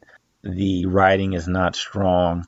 The story and just the synopsis is not very good. Kelly has a secret admirer who's a 12-year-old rich kid, and I don't know. It just never really went anywhere with me. It's kind of a shame, too, because we actually get a on-screen appearance by the Duchess of Sussex, Meghan Markle. So it's a shame that the episode wasn't any better than what it was. It would be interesting to talk to Meghan if we could ever get an interview with her and see some of her memories of, you know, some behind-the-scenes things with Married with Children. So we'll get on that and see if we can get the Duchess to join us sometime. That's my least favorite episode. If I were to try to name another least favorite, if you force me to, I would probably say Radio Free Tremaine. Although, to be fair, I do actually kind of like that one compared to a lot of people. But if I'm comparing it, if I'm stacking it up against some of the other episodes in the series, I would probably rank it much lower. So now, let's look at my favorite episodes of Season 9. My fifth one, and I'm going to do my top 5 here for this. My fifth favorite episode is No Pot to Peas In. I think this was a brilliantly fun episode because at this point in the series, Married with Children had become a part of pop culture. It had been on the air for 9 seasons.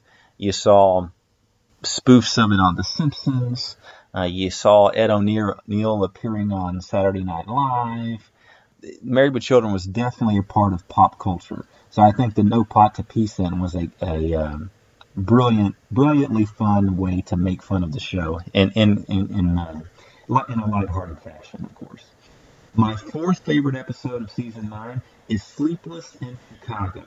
This was a brilliant idea, and I gotta say, just the thought of Al having to quote-unquote sleep with Marcy, that's enough to make me tune in right there. I don't need to know anything else about the episode to know it's going to be good.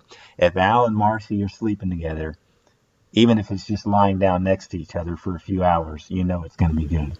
My third favorite episode of Season 9 is Business Still Sucks, Part 1. That was an episode that Luigi and I reviewed together early on in Season 9. I believe the first time we ever see Al and Griff on screen together. Griff had been in an earlier episode of the season, but I think that's the first time we ever see them on screen together. It was very good. It was a very hilarious episode. That's also the first time we're introduced to Miranda's character, which I already touched on. Unfortunately, Part 2 of Business Still Sucks was not quite as strong as the first one, but I did really, really like the Business Still Sucks Part 1. My second favorite episode of Season 9 is Get the Dodge Out of Hell. This was a very, very good episode. I like the fact that they brought back Steve's character one last time. We got to see David Garrison and Marcy and Jefferson on screen together, going back and forth with each other. It's a shame Steve didn't have much interaction with the Bundys themselves, really. In fact, I don't think he had any interaction with them. But the episode still was very good. And I really liked the ending of the episode where it's not Biggins, Peg. It's not Biggins in the trunk. And he opens up the trunk and there's Biggins, but there's also a family photo of Al's family. Yeah, I touch on this all the time, how it's important to point out that despite the way Al acts and his struggles in life and so on and so forth, he does really love his family, and he proves that on many, many occasions. And this is one of them. It's not often I tear up when I'm watching a Married with Children episode. Usually I'm laughing so hard, but when Al pulled that family photo out of the trunk there at the end of Get the Dodge Out of Hell, I actually teared up a little bit. And that was a great way to end up to tie up the end of that episode. Now, my favorite episode of Season 9, if you've listened to me much this season, you probably won't be surprised by this, but it is, drumroll please, Naughty But Nice. I love this episode. We get introduced to Amber's character, the first of her 4 appearances, and to me, this is 1A and 1B with Mystery of Skull Island as Bud's best moment in the whole series. I love it. It's hilarious. The scene where they're sitting on the couch and Bud goes, "So, now that you've showered and lotioned up and eaten a banana in front of me, what next?" Juliet spoke about that in the interview. She couldn't believe they actually put a banana peel on the coffee table. So that, along with the bedroom scene, I love that episode. You're rooting for Bud there. And I think that's a moment, the bedroom scene, that's one of those moments that I think probably every guy at some point in their life has had that fantasy where they're just sitting in bed in their bedroom and a woman as beautiful as Amber crawls in their window. So I love that episode, and that's my favorite one of Season 9. Let me know what you think down in the comments. And I'll wrap up by saying this. I really like Season 9.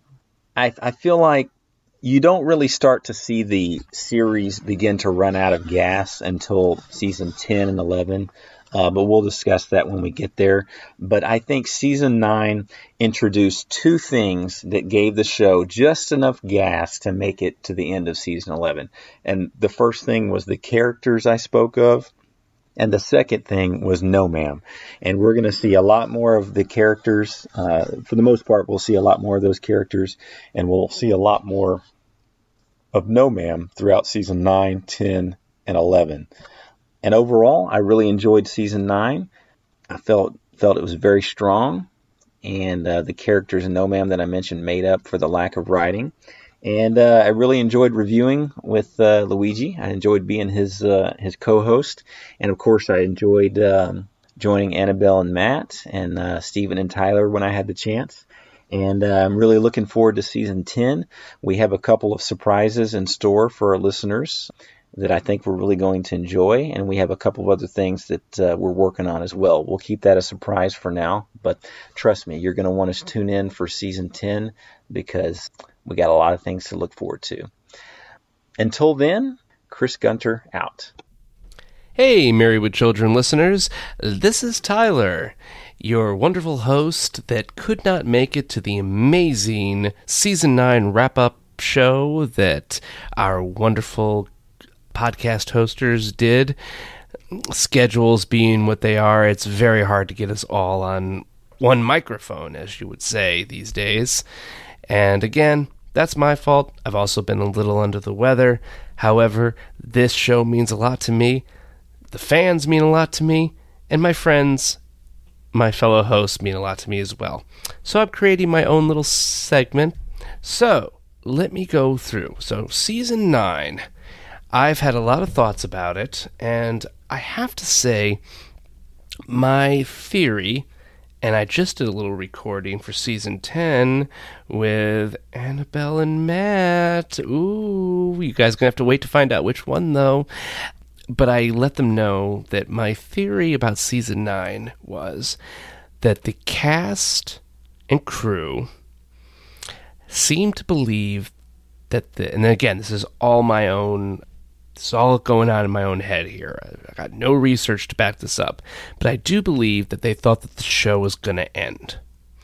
Whether it was going to go out with a bang, or was going to get pulled, or canceled, or somebody was going to leave.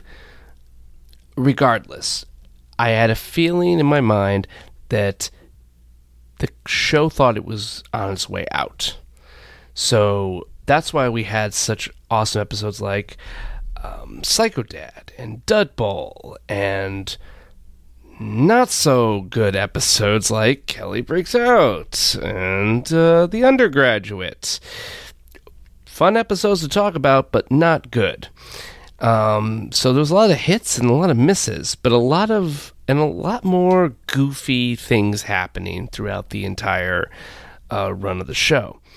Now, there were good moments, of course, but this tends to happen in shows where the show gets into a rut and kind of loses track. So that's where I'm going with this idea that they thought it was going to be over, which, if this is true, is making me very excited to go take on season 10, because if that's true, that means they're caught with the pants down and they got to keep making 2 more seasons. But that's just my own theory, and I'm curious to know what other listeners might think. But to go through, I guess I would have to say I haven't listened to the wrap-up show myself, the one that's already been recorded. So I'm going to do my own thing here.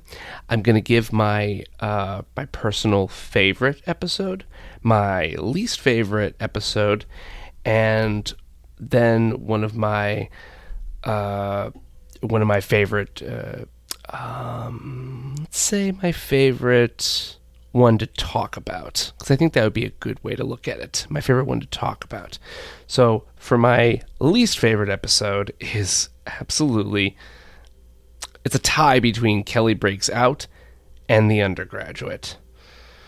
Mainly, and you guys could take a look back at my recordings for this, but it's all about how the episode is structured, how characters are not utilized correctly, jokes are brought in where they shouldn't be, and within the case of The Undergraduate, you've got a really good guest star that's not utilized well at all.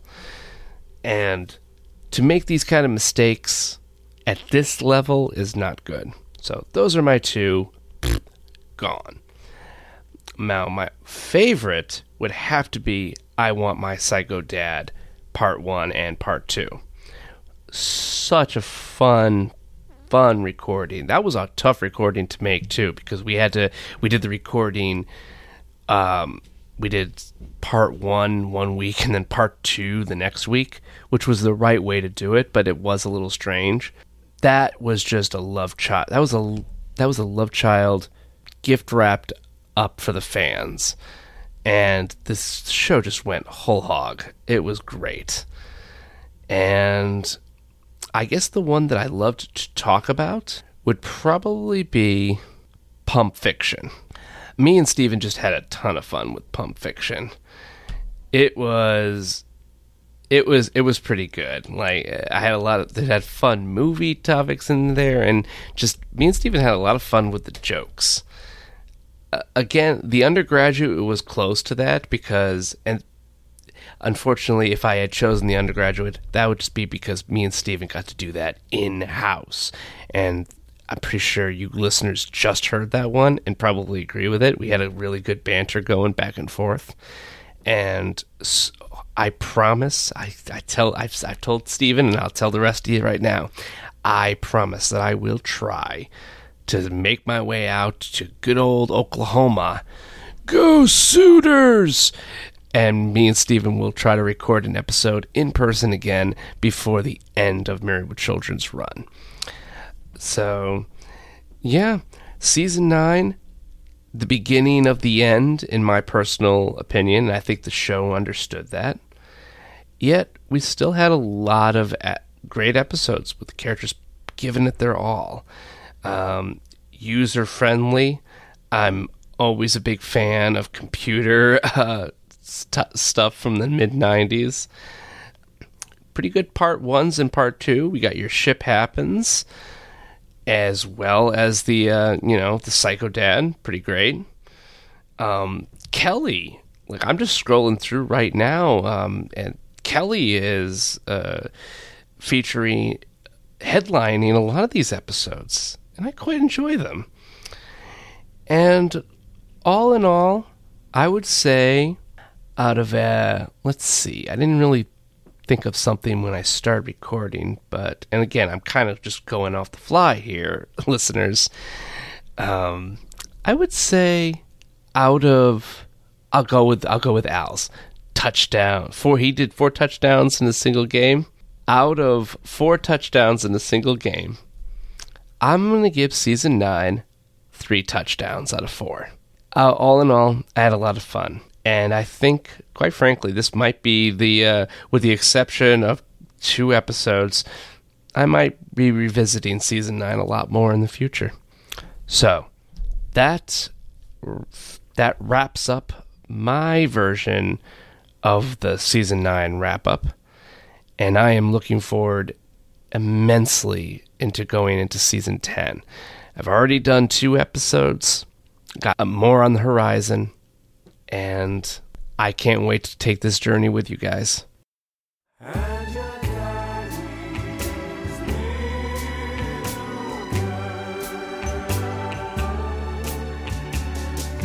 I just wanted to give a special mention to Christina Applegate because a couple of months ago, as everybody knows, she was diagnosed with multiple sclerosis, with MS. And that sort of affected us, that sort of hit us with this, it's very heartbreaking news to hear.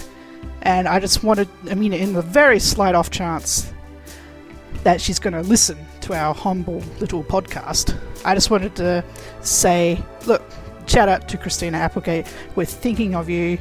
You can deal with this as you have other things in your life. It's going to be a battle, but you're certainly a girl who's going to tackle this head on. We wish you all the best, and we're thinking of you. And just selfishly, from one dancer to another, I wish you nothing but the best health. Indeed. Absolutely. And for those of you who don't know what multiple sclerosis is, it is a potentially disabling disease of the brain and spinal cord. In MS, the immune system attacks the protective sheet that covers nerve fibers and causes communication problems between your brain and the rest of your body. Eventually, the disease can cause permanent damage or deterioration of the nerves. Signs and symptoms of MS vary widely and depend on the amount of nerve damage and which nerves are affected. Some people with severe MS may lose the ability to walk independently or at all, while others may experience long periods of remission without any symptoms. There's no cure for multiple sclerosis. However, treatments can help speed recovery from attacks, modify the course of the disease, and manage symptoms. We just wish Christina Applegate the best and hope that one day there will be a cure.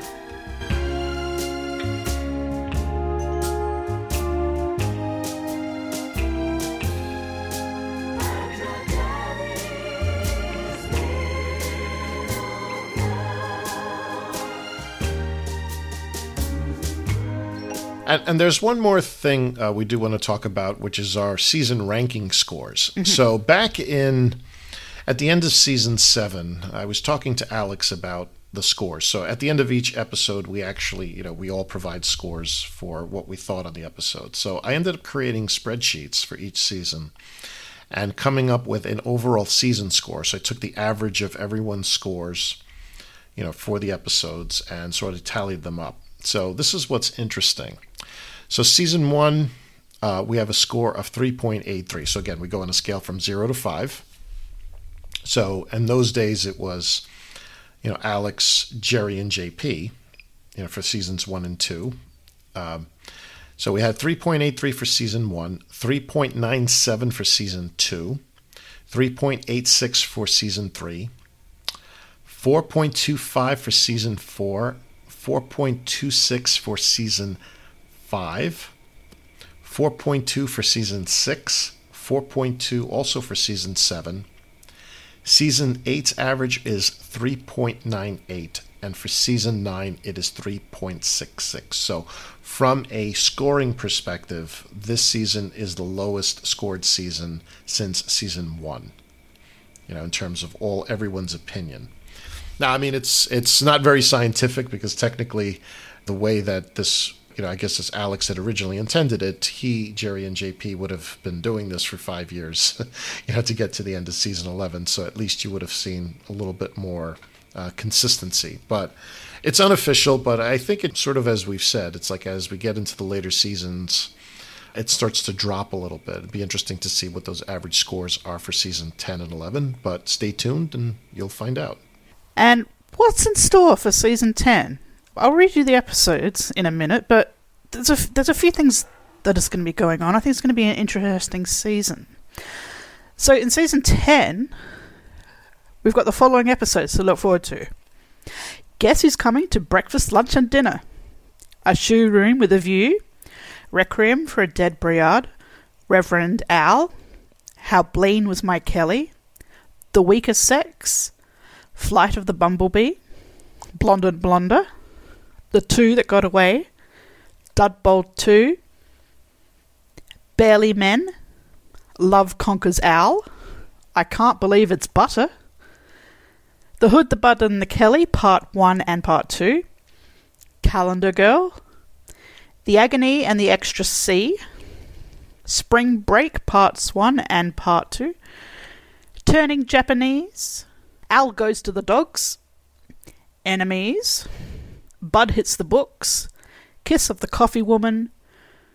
Torch Song Duet? And The Joke's on Al. So, next season, the bit of a mixed bag, I anticipate to say.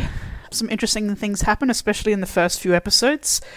There's a very sad episode in episode 3 where there's a big change to the Bundy family.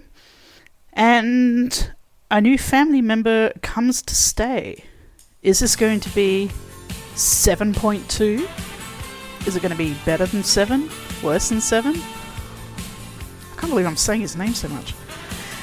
There might be some crew changes behind the scenes as well, and I think we've discussed a lot about Playmates, Playboy Playmates, I think, and we've already mentioned there's going to be a lot of them on Season 10. When we come to do the Season 10 wrap-up show, we'll just discover just how many. Whether or not we look up if they're foes nude, I'll leave that to the host's discretions. well, we know they definitely pose nude, right? Oh, yes, well, the Playboy Playmates have, but I was thinking about all the babes in general, but yeah. Yeah, so there's a lot to look forward to in Season 10, either for the good, for the better, and we get for the better or for the worse, and I say worse because there's the third of these spin-off attempts that's coming up. But I promise that we will try to make that podcast episode as entertaining as possible. There may be some alcohol involved, who knows? Lots. Yeah.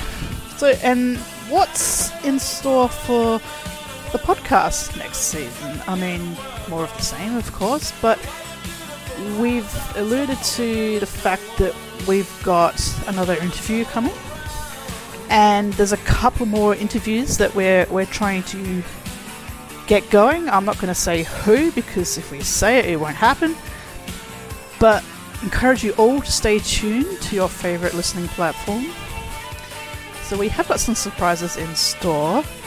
Again, I'll mention that at some stage, possibly between Season 10 and 11, I'm going to get all the women together for a female roundtable of sorts.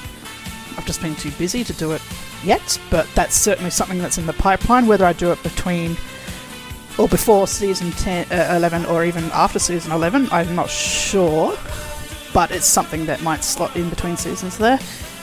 Indeed, stay tuned for Season 10, which will kick off in a few weeks' time. Thank you for listening. Thank you for your continued support of the podcast. And we'll see you, same Bundy time, same Bundy channel.